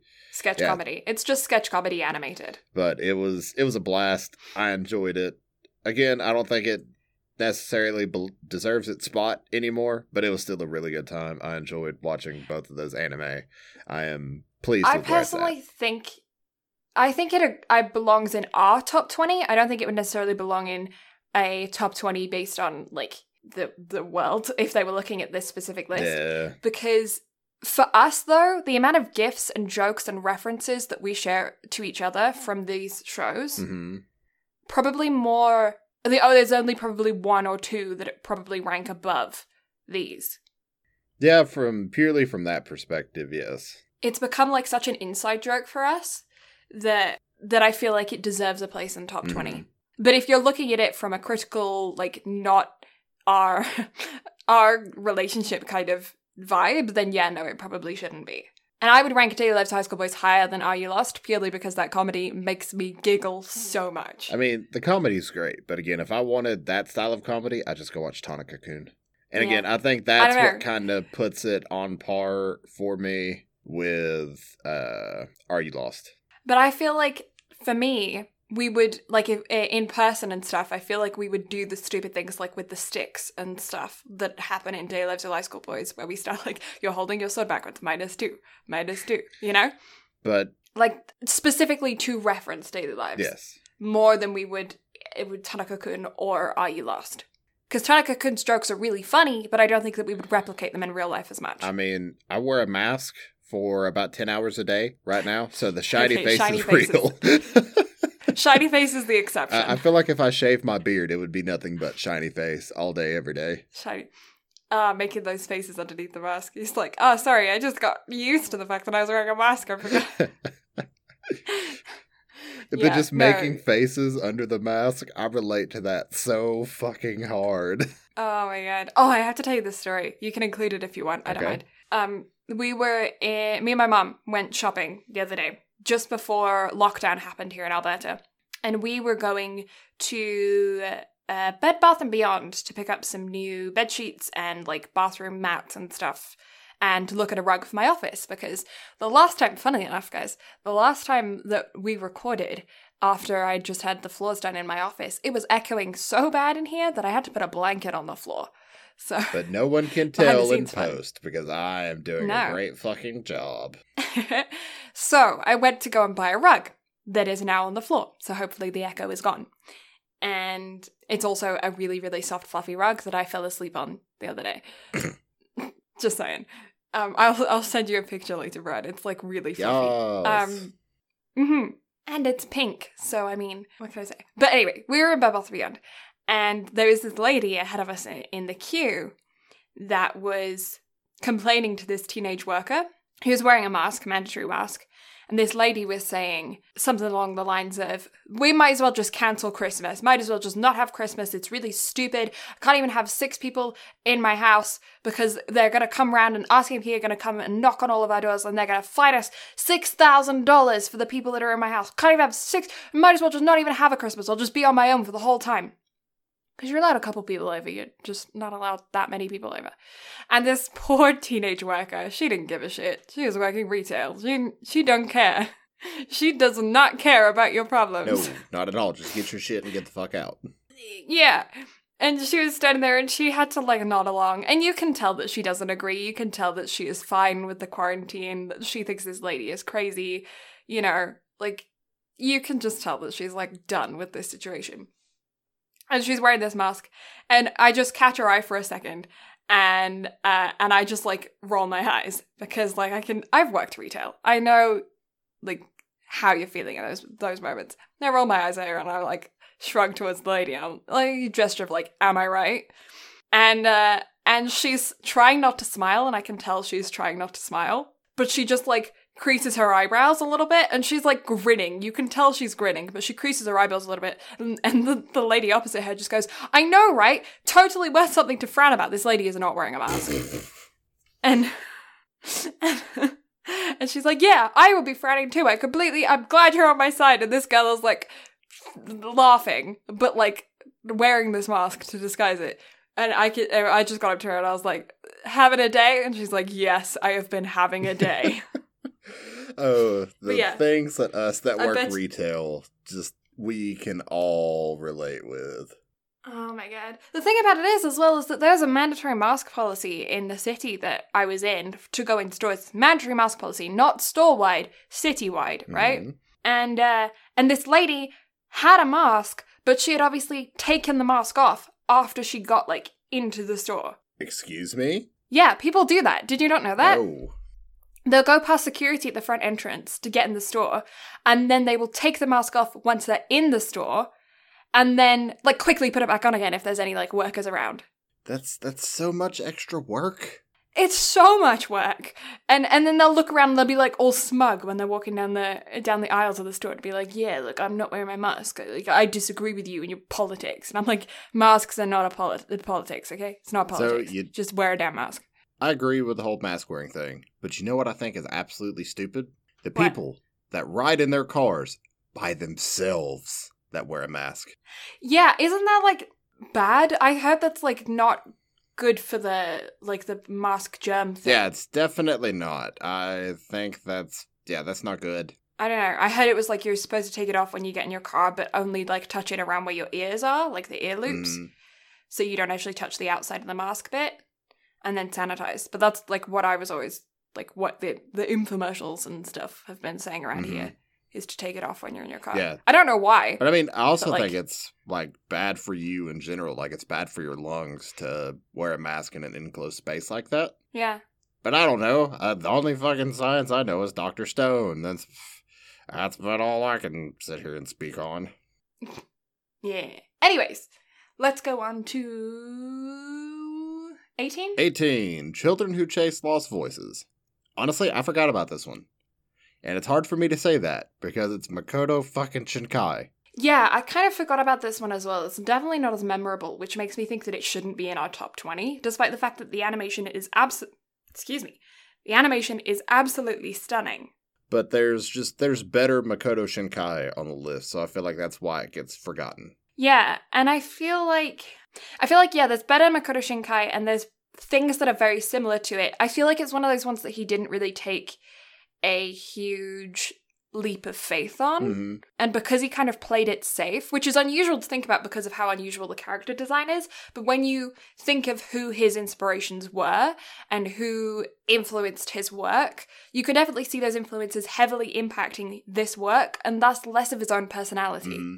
But again, it is Makoto Shinkai. It is a really good film. I enjoyed it. It's just definitely not on par with Weathering with You and Your Name, in my opinion. So is it ranked a little bit high? Yes, but again, we were kind of going through, and because of, honestly, I think this one was because you placed it somewhere in the fucking anime awards. So it was fresh on your brain to want to place it somewhere. Yeah, that makes sense. That makes sense to me. I feel like, I mean, it's decent. It's I think a lot of people would, I think for a lot of people it would be their favorite film. I could see it. It's just not for us. Yeah. Mm-hmm. Yeah, good film, but ranked a little bit high.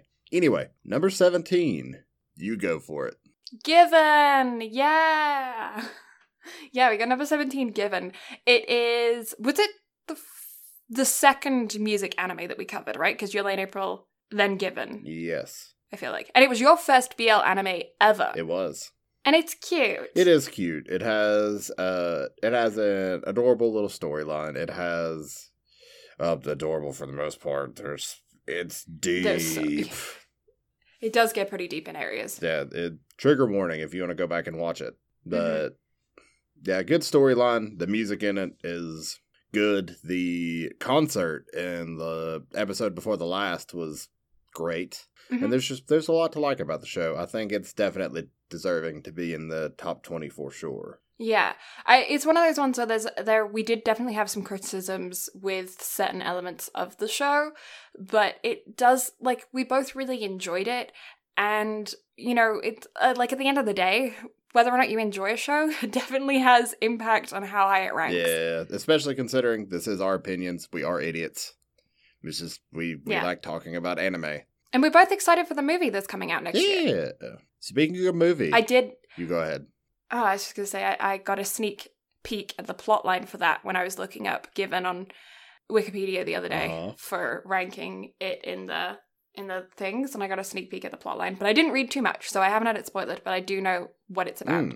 So, speaking of movies, coming in at number 16, Kiki's Delivery Service. Yeah, this I really like. Maybe it's just, I think an element for me is that my granddad was a witch. He was a white witch. Did a whole bunch of stuff in my childhood that's like, I remember him, you know, making policies and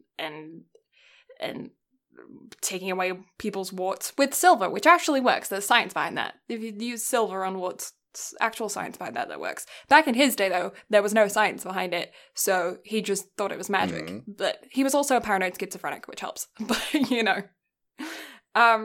Yeah, so I grew up surrounded by a lot of witchcraft. We have a lot of, like, weird traditions in my family that are heavily influenced by him that I don't even notice are traditions, and then people are like, what? And I'm like, oh, you don't salute at magpies whenever you see them? And they're like, no, why would I do that? And I'm like, oh, sorry. So yeah, I feel like this movie definitely hitting like the childhood nostalgia element for me. Yeah, I can definitely see it. So that's why I'm okay with this placement. Plus, it's Ghibli. You can't go wrong with it. I don't think we could rank or rate any of their films under an 8 as it is. Yeah. And there's like, yeah, I want to like buy all the merch for it. It's adorable. Yeah, it is adorable. The cat, great. Yeah. Number 15, Kuroko no Basket. Yeah. So I'm kind of surprised that Kuroko is this high when you said that Free was your favorite sports anime. But Kuroko's a close second. Because I really enjoyed Kuroko. It has a really good story. There's so much to like about it. But again, I think it's also, its placement there has a lot to do with fucking award syndrome. That's what I'm going to call it now from where we talked about it in the awards. So it's just immediately fresh in our brain. But yeah, it's just overall a good show. Like there's not much more to say about that. Yeah, it's a good show. I really enjoy it. I want you to see more content from it. We'll get to that next year. Yeah, I feel like I don't know. It's like, I feel like we've kind of said everything we can say about Kuroko. Mhm. It's always going to be one of those ones that I stick on in the background. Oh yeah, I can definitely see that. As long as it skips the fucking intro every time. Fuck that. Oh my god, yeah. Frickin' intros. Frickin' intro makes me want to, like, move it down 3 spots. Mhm. Now, number 14, although it's number 14 on the list, but the OP will always be number 1 in our hearts. Tokyo Ghoul. Yeah, character design is amazing in this show. We spoke about that in the Anime Awards. The plot line is really interesting and unique. We are only covering season 1 here as well, so I know a lot of people have different opinions on the later season and stuff. But like season 1, it's great. It has a really good storyline. Everything, like, there's not a whole lot of plot holes because everything will eventually be filled in at some point later on in the show, although I don't necessarily agree with everything that goes on later on in the show. I'm one of those people that think it drops dramatically after the first season. But it also ends on a major fucking cliffhanger. So, do with that as you will. But where it ends in the first season, it's just badass. Seeing Kaneki snap and go off, so good. Plus the OP, Yeah, I will go on about the OP till the end of time. Unravel is phenomenal. It's so good. Yeah, I thought it was really unique. I thought it was really cool. Definitely a thriller, gets on your heebie-jeebies a little bit. And yeah, it's a decent show. Keeps you captured throughout the entire thing. 100%. Number 13, Rugby. All Out. Yeah, we got All Out, which is the only rugby anime that I know of in existence. I don't know of anything rugby either. No, yeah. And I really enjoy it. It's the one that I'm always going to wish that there's a second season of that I don't think I'm ever going to get, but I'm still going to keep my hopes up. It's Madhouse. Just drop your expectations and you'll be fine. I know. Yeah. But, yeah, it's got one of my favorite sports characters of all time. And I don't know. There's jokes in it that I think hit.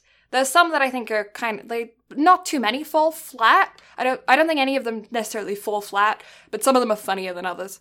So I don't think it's definitely not top 10 material, but it's really entertaining.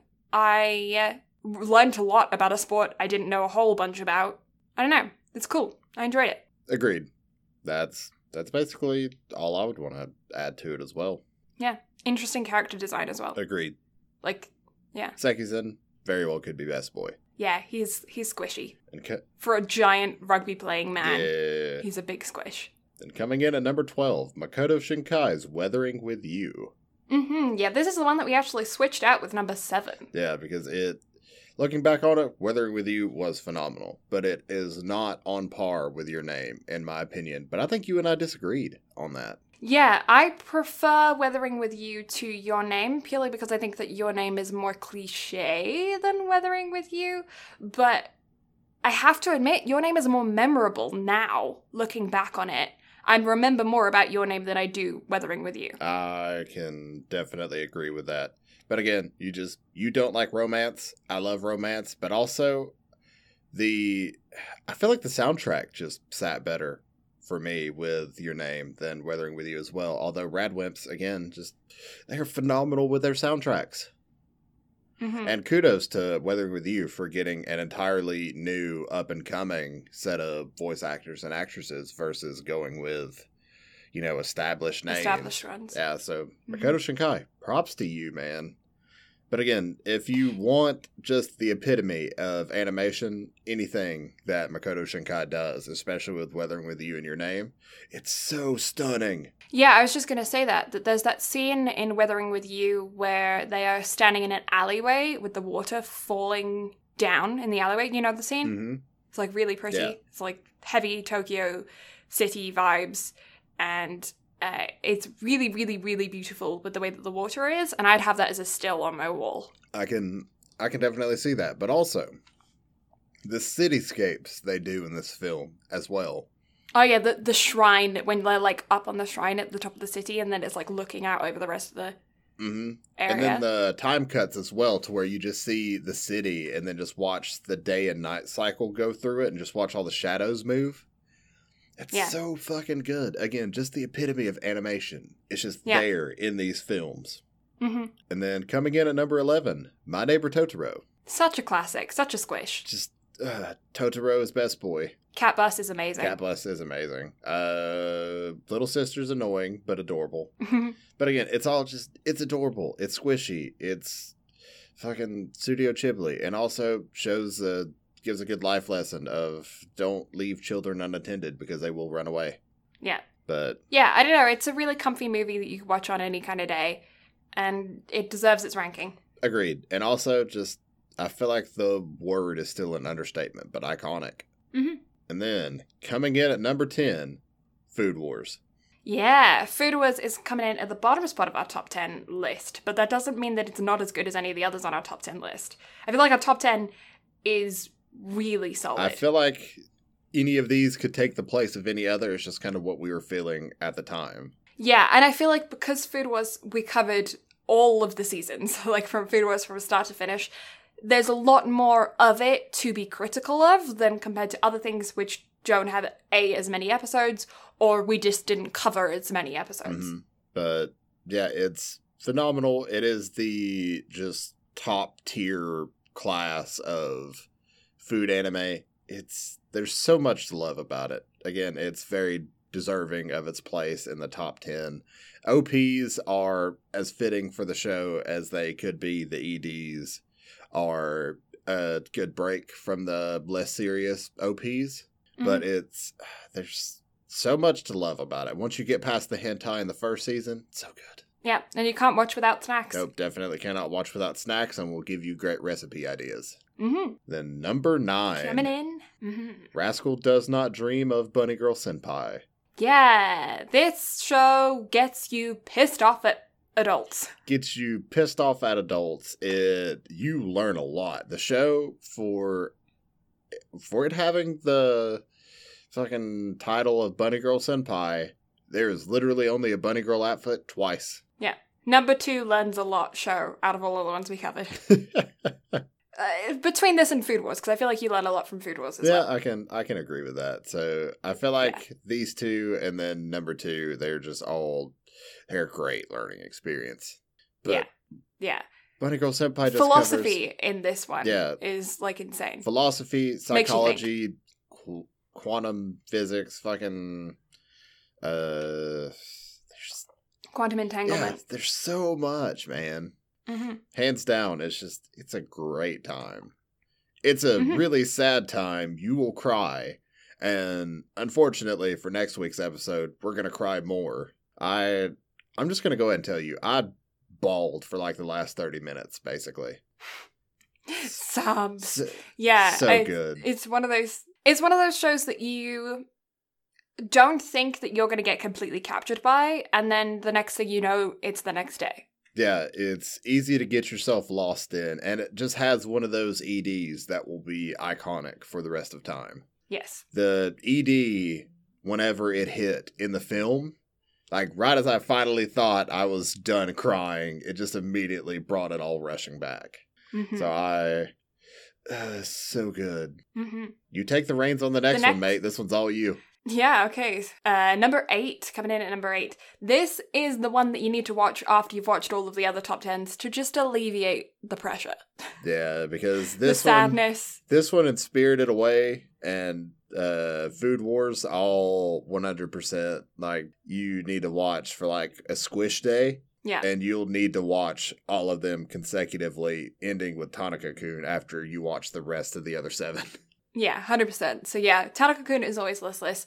It's our number 1 referenced anime. Shiny face. Shiny face. It makes us laugh with just thinking about it. It is so stupid. It's really stupid. It's an anime I could watch anytime. I could watch any episode and just laugh my ever-loving ass off. It's...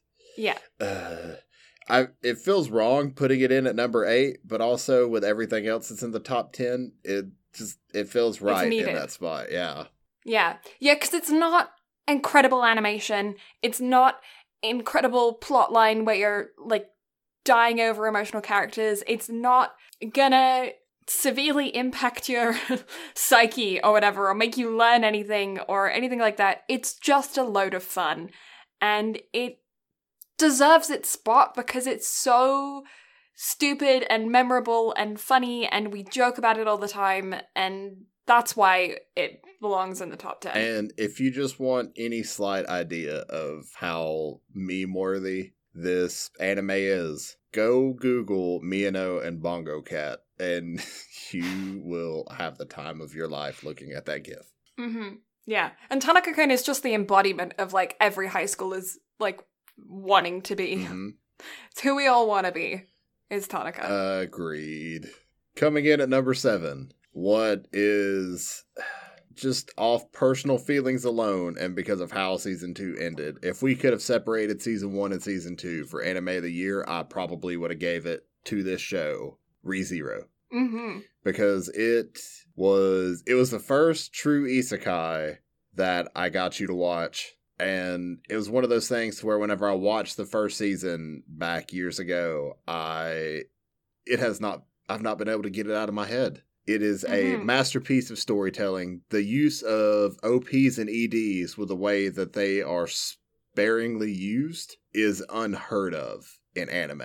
Yeah, and see, I'd watched a couple of isekais before you got me to watch ReZero, but none of them were in the same vein as this. I had watched, let me think, Goblin Slayer, Housebreak of Girls in a Dungeon, and I think a couple of others beforehand, but none of them had this, like... Wait, you've seen Goblin I don't Slayer? know.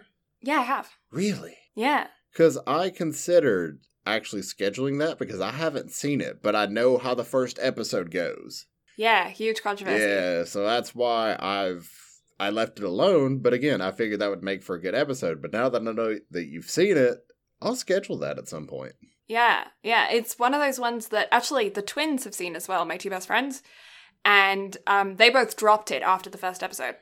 Again, I can see why, because I know what the first episode is. I haven't seen it, but I know what it is.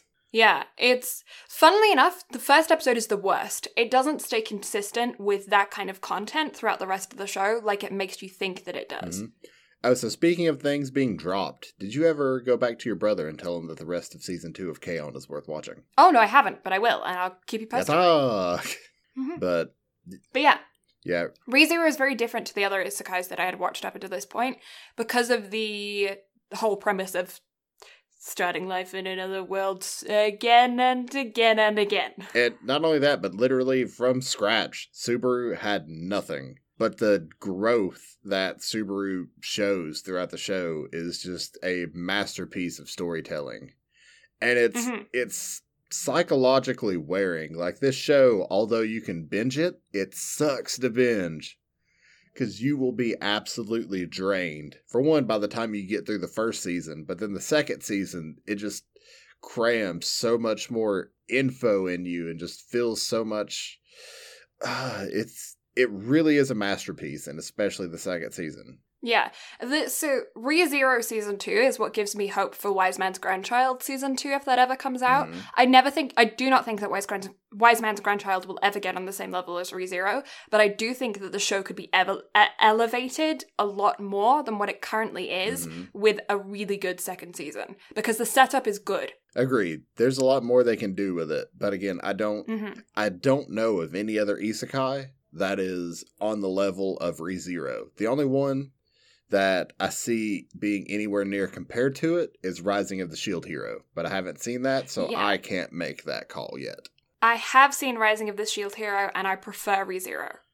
That's saying a lot. Mm-hmm. And then, coming in at the ever so lovely number 6, Makoto Shinkai's number 1 masterpiece, in my opinion, Your Name. Yeah, this is your number 1 film of all time, It is my number 1 film of all time, followed by a very close second of A Silent Voice. Mm-hmm. But I didn't want to schedule A Silent Voice for this year because I figured that'd be too much sad in one year.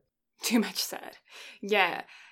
Your Name was great. I enjoyed Your Name. I did, at the time, prefer Weathering with You, but now looking back on it, I do find Your Name more memorable. There are specific scenes in Your Name that are so clear in my mind that I don't think I'm ever going to forget the image of them. Mm-hmm. And if you ever want something that will kind of take your breath away, I can't remember which song it is, but it's the slower piano one that Radwimps did for this one. If you listen to that while it's either raining or at a sunset, it will take your breath away with like a nostalgia feel. Mhm. It is, And it's such a sensation. The visuals in this film, especially with the meteor, is just, it's breathtaking. yeah, and there's that scene of the two sisters doing that traditional dance. Hmm. That's really beautiful as well. It is. It makes me one of those things that's like, I want to go to Japan and see that, Mhm. you know? Oh, 100%. Like, I would absolutely love to see something like that in person. Yeah. It makes you want to learn the history about where that came from and the shrines, and it makes you really interested in the culture. It does. And it just makes you want to go travel. Mm-hmm. And also, the Freaky Friday element is great and is 100% what would happen if a Freaky Friday gender swapping thing happened. Boobs. Boobs. So much boobs. Yeah, 100%. It's really funny. They managed to do it in a way where they did a Freaky Friday moment with teenagers and not make it creepy. And it could have very easily been creepy. Yeah, like, it was done tastefully. Yeah. As weird as that sounds. That is weird. But, like, yeah, the jokes in it were, yeah, I don't know, they were decent. It wasn't, there's nothing bad really to say about it. In my opinion, there's nothing bad to say about it. I gave it a 10 because, in my opinion, it 100% deserves the 10. And even still, going full critical podcast brain at this point, there's nothing I can fault about this film. Yeah, I personally find it a tad cliche, but that is also just because I don't like romances. And I love romances. I'm a single sappy bitch. Yeah, so there's that too. Coming in at number 5, one of my favorite animes of all time. Probably, I say it's my favorite anime of all time, but I find it really hard to rank my, like, top 5 animes. It's one of the ones that I have a huge nostalgia, emotional, not necessarily nostalgia, but like an emotional connection to. I am going to throw in nostalgia because there's a couple of songs in there that are from my childhood that are included in this film that they've redone and like changed to the film. Changed to the series. It's Kids on the Slope at number 5, and I freaking love it, dude. I agree. It was something that you and I made a gentleman's agreement of we would watch each other's favorite anime of all time. So we subjected each other to Kids on a Slope and Your Lie in April. And I think that kind of gave you and I a better understanding of who either of us are as a person. Yeah. But it was a blast. It was a good story. It fucking wrecked me. But that's a testament to the show. It got me more interested in jazz music than I would have been before. But also it's like just the interactions between the 3 main characters and just the instruments and how everyone played off one another. It was a really good show. Yeah, I also think it's really unique that it was set in the early 60s as well, because I don't see, like, there's not very many animes that are set in that time period in Japan. I don't really know what else to say about it. It's just... Yeah, it's top just unique. tier. I feel like... Yeah, it's unique. I feel like it doesn't get as much hype around it as it should do. But that is also my personal preference, and I know that it is really niche. I know a lot of people don't necessarily like jazz. They don't like early 60s stuff. They don't like that retro feel. And they don't have that same connection to it that I did, because I grew up listening to jazz music, and I also grew up watching The Sound of Music and Snow White. There's a song from Snow White in there as well, and it's, yeah, it hit me in nostalgia vibes that I feel like it doesn't necessarily get for other people. So I do understand that it is probably a me thing as well, but I do think it's definitely worth a watch for a lot of other people too. Agreed. Now, you know what we should do at some point in the future? What? We should go back and cover some of the lesser-known animes that we've done as like a throwback episode as the podcast gets more popular. So that way more people can be exposed to things like Tanaka-kun and Kids on the Slope. Yeah, I'm down for that. And now, take it away. Yeah, number 4, sorry. We just did the one that I got Brad to watch, so it's only fair that we do the one that Brad got me to watch. That being Your Lie in April. 10 out of 10. Yes. It's 10 out of 10. There's so much to absolutely love about Your Lie in April. In 23 episodes, it makes you feel every single emotion possible. It takes topics that are typically hard to talk about and kind of brings light to them in a new and unique way in something that I've never seen before. It also brings a light to classical music in a way that's not really seen in anime.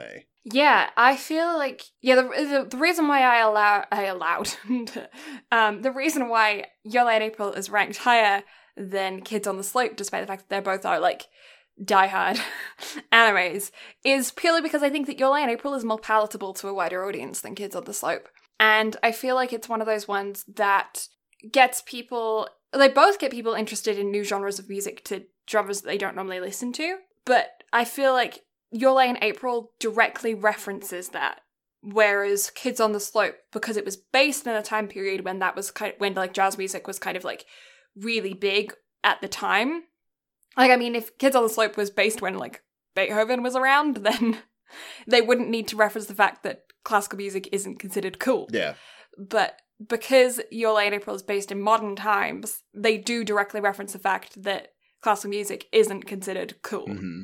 And I think that's a really cool element, for lack of a better word, that they included in the show. That does pop up in like other classical music animes like Piano no Mori and stuff like that. But I feel like Your Lie in April directly expresses that more than others. And not only that, but it's like Blue and I talked about in the last episode as well. I feel like Your Lie in April barely edges out Kids on the Slope because the soundtrack is 100% consistent. Whereas the background music and especially the fucking OP and ED of Kids on the Slope are lackluster. Mm-hmm. But the soundtrack and the songs played in Kids on the Slope are phenomenal. But I just feel like Your Lie in April, from a music perspective, has more of a total package, not just the music that's played. Mm-hmm. And Your Lie in April did a really, really good job with the CGI animation combination. Yeah, that's the main takeaway that we had on Given as well, in that it did not look like they were playing their instruments. Yeah. Whereas you have something like Your Lie in April, to where they perfectly blend CGI and just regular 2D animation, to where a lot of anime just can't duplicate something like that. No. So, yeah, hands down. Even 10 with K-On! Yeah, even with K-On! Where they did a really good job of animating the instruments, the playing of the instruments was not on the same level as Your Lie in April. Mm-hmm. And again, Kyoto Animation does animation better than the studio that did Your Lie in April, but it's the instrument playing was far and above anything that Kyoto Animation has done as far as instruments are concerned. Plus, I feel like we haven't talked enough about how pretty the fucking visuals in Your Lie in April are, with the cherry blossoms and everything. Mm-hmm. There's so much to love about it. I could go on and on and on about it, but that episode's like 3 hours and 45 minutes. So yeah, you can go and listen to that if you want to hear more. Yeah, listen to me fucking gush all you want if that's what you want to listen to. I wouldn't. That was like one of our first episodes. Don't go back. Again, cringe. So much cringe. So we're now in our top 3. Bronze, silver, and gold. Dun, dun, dun. Dun, dun, dun. And bronze is very fitting, I feel like, not just for our personal opinions, but because of how high it ranks in society, because of the records that it's made, because of the animation, because of how weird it is, because of the history, because of the influence, because of the inspiration that it has given to so many other directors, animators, producers, creators in this field. In our bronze place, number 3 place, we have Spirited Away. Spirited Away is by far my favorite Ghibli film of all time. It has real stakes. It has a story that is just masterfully woven. It's just, there's nothing bad I can say about Spirited Away. Mm-hmm. It's got super unique characters that are known globally, that are sold on merch globally. I freaking saw a no-face when I worked at the mall on Halloween. Like, a giant no-face came into my store. Mm-hmm. Not only that, but Soot Sprites are probably the most well-known anime characters of all time as well. Like, Soot Sprites, No-Face, and Totoro are probably the 3 biggest, like, 3 of the biggest anime icons of all time, besides the true big 3. Yeah. And yeah, that's just all Ghibli. Miyazaki is just masterclass. Mm-hmm. I don't even think we need to really go into Spirited Away, really. No. I feel like it's just, it is what it is. It's Spirited Away. If you haven't seen it, what are you doing with your life? Go watch it. Yeah, change that. Yeah, seriously. And that's the same with all of our top 10. Everything we've talked about in the top 10, go watch it. Oh yeah. Which brings us to our silver medal spot. It, the one that makes you learn the most. And also the number one anime that you can show your normie friends and get them into anime with it. Yep. It is Dr. Stone. So good. It's so good. Ohio Sakai, good morning world. Mm-hmm. And the reason why I am ranking this higher than ReZero is because Dr. Stone only has one season right now. Dr. Stone's season 1 is way better than ReZero's season 1, and it's still set up. Mm-hmm. So I'm trying, I don't want to get my hopes too high for season 2 because I know that I will be devastated if it doesn't rank, but my hopes are pretty high. As someone who's reading the manga, I will give you nothing. Yeah, no, Dr. Stone's great. The amount of work that went into the behind the scenes of this show is insane. They put so much time into R&D on this to truly get everything right. The show is incredibly smart. You learn so much in every single episode. The comedy is absolutely wonderful. Mecha Senku is a meme in and of itself. We took so many screenshots of this show that we will send one another. It's about like a Tanaka-kun inside joke. Yep. There's so much to like about it. The first OP and the second ED are timeless in their own right. It's just, I have again, it's another one of those, I have nothing bad to say about it whatsoever. Yeah. It's really, really great. I'm super stoked for season 2. I will watch season 1 over and over and over again. I want to collect all of the manga. It makes me interested in science, which is something as a creative I didn't think I was going to say. As someone that is also creative and also somebody that failed science classes a lot. Yeah. I love science. If I could have Senku teach me all of the things, I would 100% do it. Yeah, and Suika is adorable. Agreed. Mm-hmm. Why did we put Suika on fucking best girl list? I didn't even think of her. Yeah, belongs there. Oh, 100%. She probably would have won. Yeah. That's a story for another time. We have all of season 2 to discuss that. Yeah, we do. We have to make a note of our best girls in the back of our notes, also in like a notepad or something as we go through them all, best boys and best girls. Mm-hmm. Yeah, and that leads us to Brad. Do you want to do us the honors of our gold medal position? Demon Slayer. As of right now, Demon Slayer speaks for itself. Yeah. It is the most recognized anime in all of Japan right now, with literally 90% of the population recognizing Demon Slayer. It is... Yes. Its film is about to just absolutely shatter box office records, and it's only been in the box office for 9 weeks. 10 weeks by the time it probably shatters fucking Spirited Away's box office record of 30.8 billion yen. Which is an insane amount of money. And it's doing it in literally a fifth of the time. Mm-hmm. But that's just the records that it's setting. Let's just talk about Demon Slayer itself. OP, phenomenal. ED, phenomenal. Characters, absolutely wonderful. It is a shonen that does not feel like a shonen. In the fact that it's not a character that just starts out massively OP. No, this motherfucker worked for everything. He watched his family get slaughtered. And he worked his ass off for 3 years to be the demon-slaying monster that he is. But he's still not as good as you would think. It's an absolute masterclass. The animation is absolutely stunning, especially on the sword skills and breathing techniques.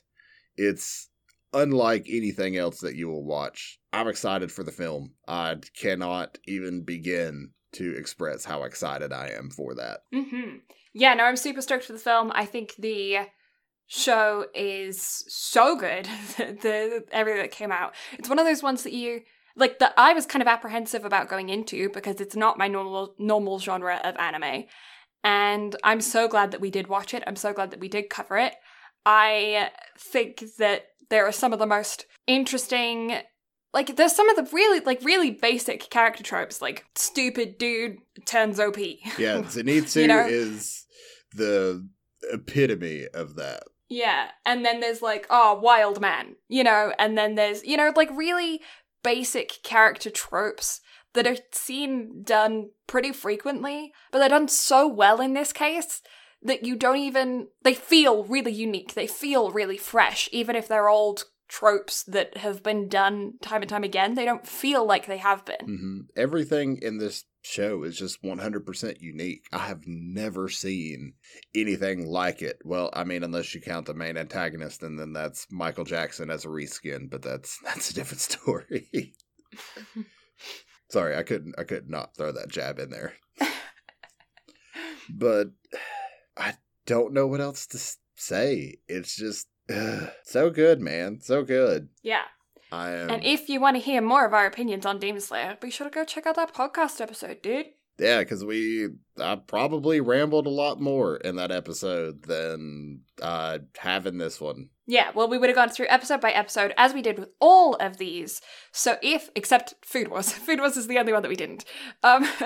Because we covered 4 seasons in one episode. But yeah, if you are interested in any of these animes because of what we have just talked about, their rankings, our brief descriptions of our feelings towards them, be sure to go and check out our individual episodes on all of them. All of our episodes are archived on both our website and our YouTube channel, which we'll give you more information on in just a moment. Yeah, but there you have it. That is our 2020 rankings of everything that we have covered this year, from worst to best, although some of those are debatable, but we're not here to discuss that. No, yeah, our list is fluid as our opinions change and as we grow as people, and as the more anime we watch, these lists are going to change. So I feel like what we might do at the end of 2021, when we come back and do this all over again, we might re-rank these and post this list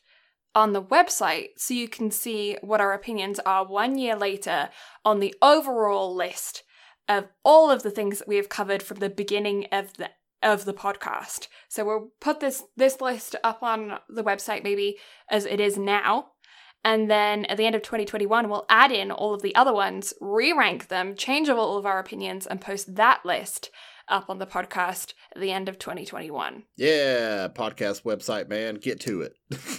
Yeah, and then we'll rank all of our 2021 episodes individually as well, so we can see what 2021 we think of for that. I'm excited for the new year. It's gonna be hopefully a good one. Fingers crossed. Hopefully it will be better from a global perspective than this year for sure. However, time will definitely tell, although it's been an absolute challenge of a year for a lot of people, ourselves included. It has also been probably one of the best years of my life. Yeah. And this goes without saying, but this podcast has been an absolute joy to work on for the past 40-ish weeks.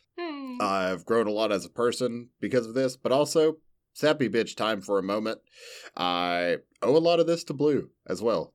Aww. It's been an absolute pleasure to take part of this podcast, and Blue's friendship and a lot of other stuff has been an absolute highlight of my year, and I am forever 100% grateful for her for this and for everyone else listening to this, because it's y'all continuing to listen to it, which is why we're still doing it, because we had no intentions of this thing growing to become what it has, and I'm grateful. We're all grateful. It's absolutely wonderful. Yeah. I'm gonna jump in on that sappy bitch moment time to say that, yeah, I really appreciate you sticking it out with me, just deciding to hop in on my really stupid idea of being like, hey, Brad, do you want to start a podcast? And you jumping in, head first, diving into the deep end with me, and, the fact that we decided to just right off the bat release weekly episodes and we've managed to maintain that throughout nearly an entire year is insane, especially with all of the other crazy things that we've been going on in our lives, especially through all of COVID. This year has been insane for everybody, but we've both managed to be really creative and determined, and I'm excited to see what 2021 brings for us in the podcast. And for all you guys listening at home, let us know what your favorite moment from 2020 is, because we've all had a bit of a rough one. So maybe we should take a moment to just focus on what was actually good about 2020. Yeah, exactly. I feel like we might have done this for the Thanksgiving episode, but let's revisit it here for a second. Just tell us what you're most thankful for this year, because it's easy to get lost in all the negativity of this year. So I feel like it's definitely a time to be thankful, but also look forward to the future as well, because I'm excited to see what 2021 has to bring just in general, because I feel like things can only go up from here. Yeah. I feel like 2020 was the year of learning a new skill set. I 100% agree, and I also feel like it was also a year for growth as well. Maybe not necessarily from one perspective, but just a year of personal growth, because I know I've grown a lot this year as a person, as a content creator, as a streamer, just so much. I feel like as a society we kind of have as well. It was a year of really like ripping off the band-aid and exposing the infestation as what it is for the entire world, not just... I know America's had a lot of turmoils right now because of the protests at the beginning of the year for the Black Lives Matter movement. And then there was the election that was crazy, as well as everything that's happened with COVID. But America is obviously not the only country that has been... I feel like they're the most publicized country that has gone through a lot this year. But I feel like all of the countries and the world as a whole has really had a bit of a rough time of it this year, and has really exposed some not nice stuff about our society and about the way that we run things and the way that we work. And that we all kind of knew was the way that it was, but this year was kind of the year where we actually started talking about it. Yeah. And that's really healthy. And I know it's a horrible thing to, have to do, and you don't want to do it, but it's necessary to do, and I'm glad that we are doing it. Agreed. Hopefully 2021 will be the year of effective change from all of our discussions from 2020. Hopefully so. Hopefully there's nothing but continued growth from here on out. Yeah. Yep. Up and up. That's where we're going. Yeah. Yeah. Plug time? Plug time. So, Blue, the person on the other side of this, the absolutely lovely voice that is the heart and soul of this thing.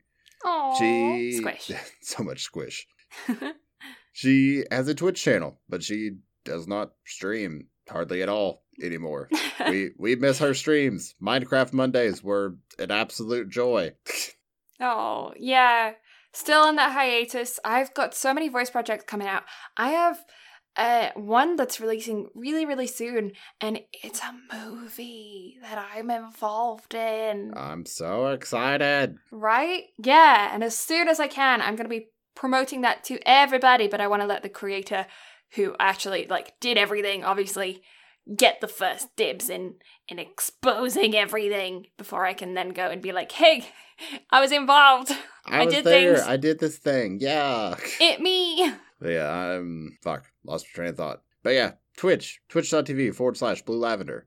She also has the Instagrams and the Twitters at Blue Lavender STM, and a YouTube and TikTok account at Blue Lavender, where she uploads artsy things from time to time, and also photos of an adorable bean. Need more bean photos in our lives, please. Need more bean photos. If I can ask for anything for Christmas, I want bean photos. I will take more bean photos. Yeah, but that's me. I don't really do much on the social medias right now, but I am going to start being more active on that. That's my 2021 New Year's resolution that's probably not going to come to fruition because I'm horrible at social media. But, we'll see. Are you giving us a Markiplier promise right now? Yeah, I am, 100%.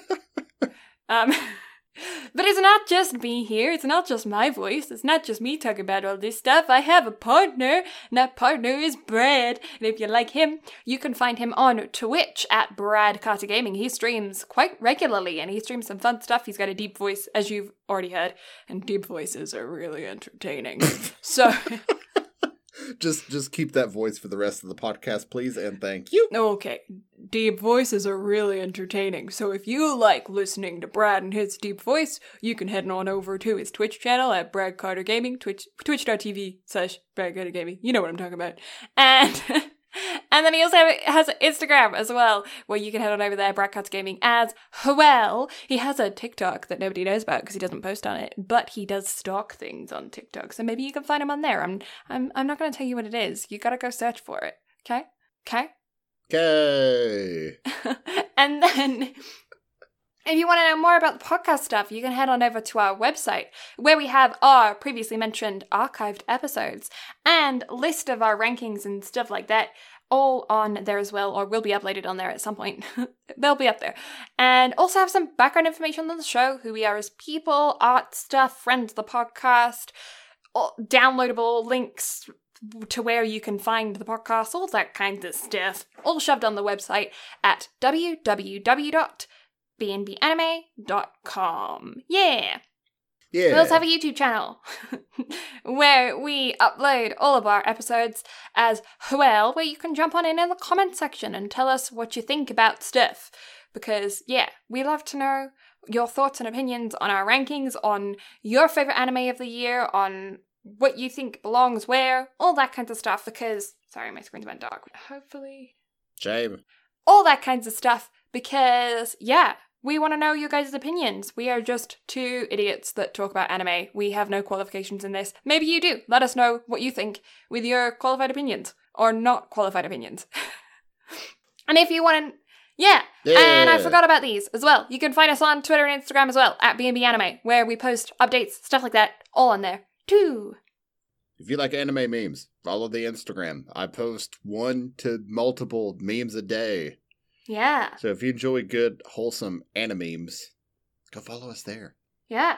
But outside of that, thank you all so much for listening. Blue and I greatly appreciate it. We here at the B&B Anime Podcast want to wish you all a very happy new year. If you've got plans, be safe, be careful, all that fun stuff. And our first episode of the year, Rascal Does Not Dream of a Dreaming Girl. I am so excited to sit down and cover this. It was an absolute pleasure to sit down and see that story continued. It was so much fun. Not spoiling anything, because we'll get to that next week, but I am so excited. Mm-hmm. But outside of that, thank you again, and we'll catch y'all next time. Bye-bye! Happy New Year!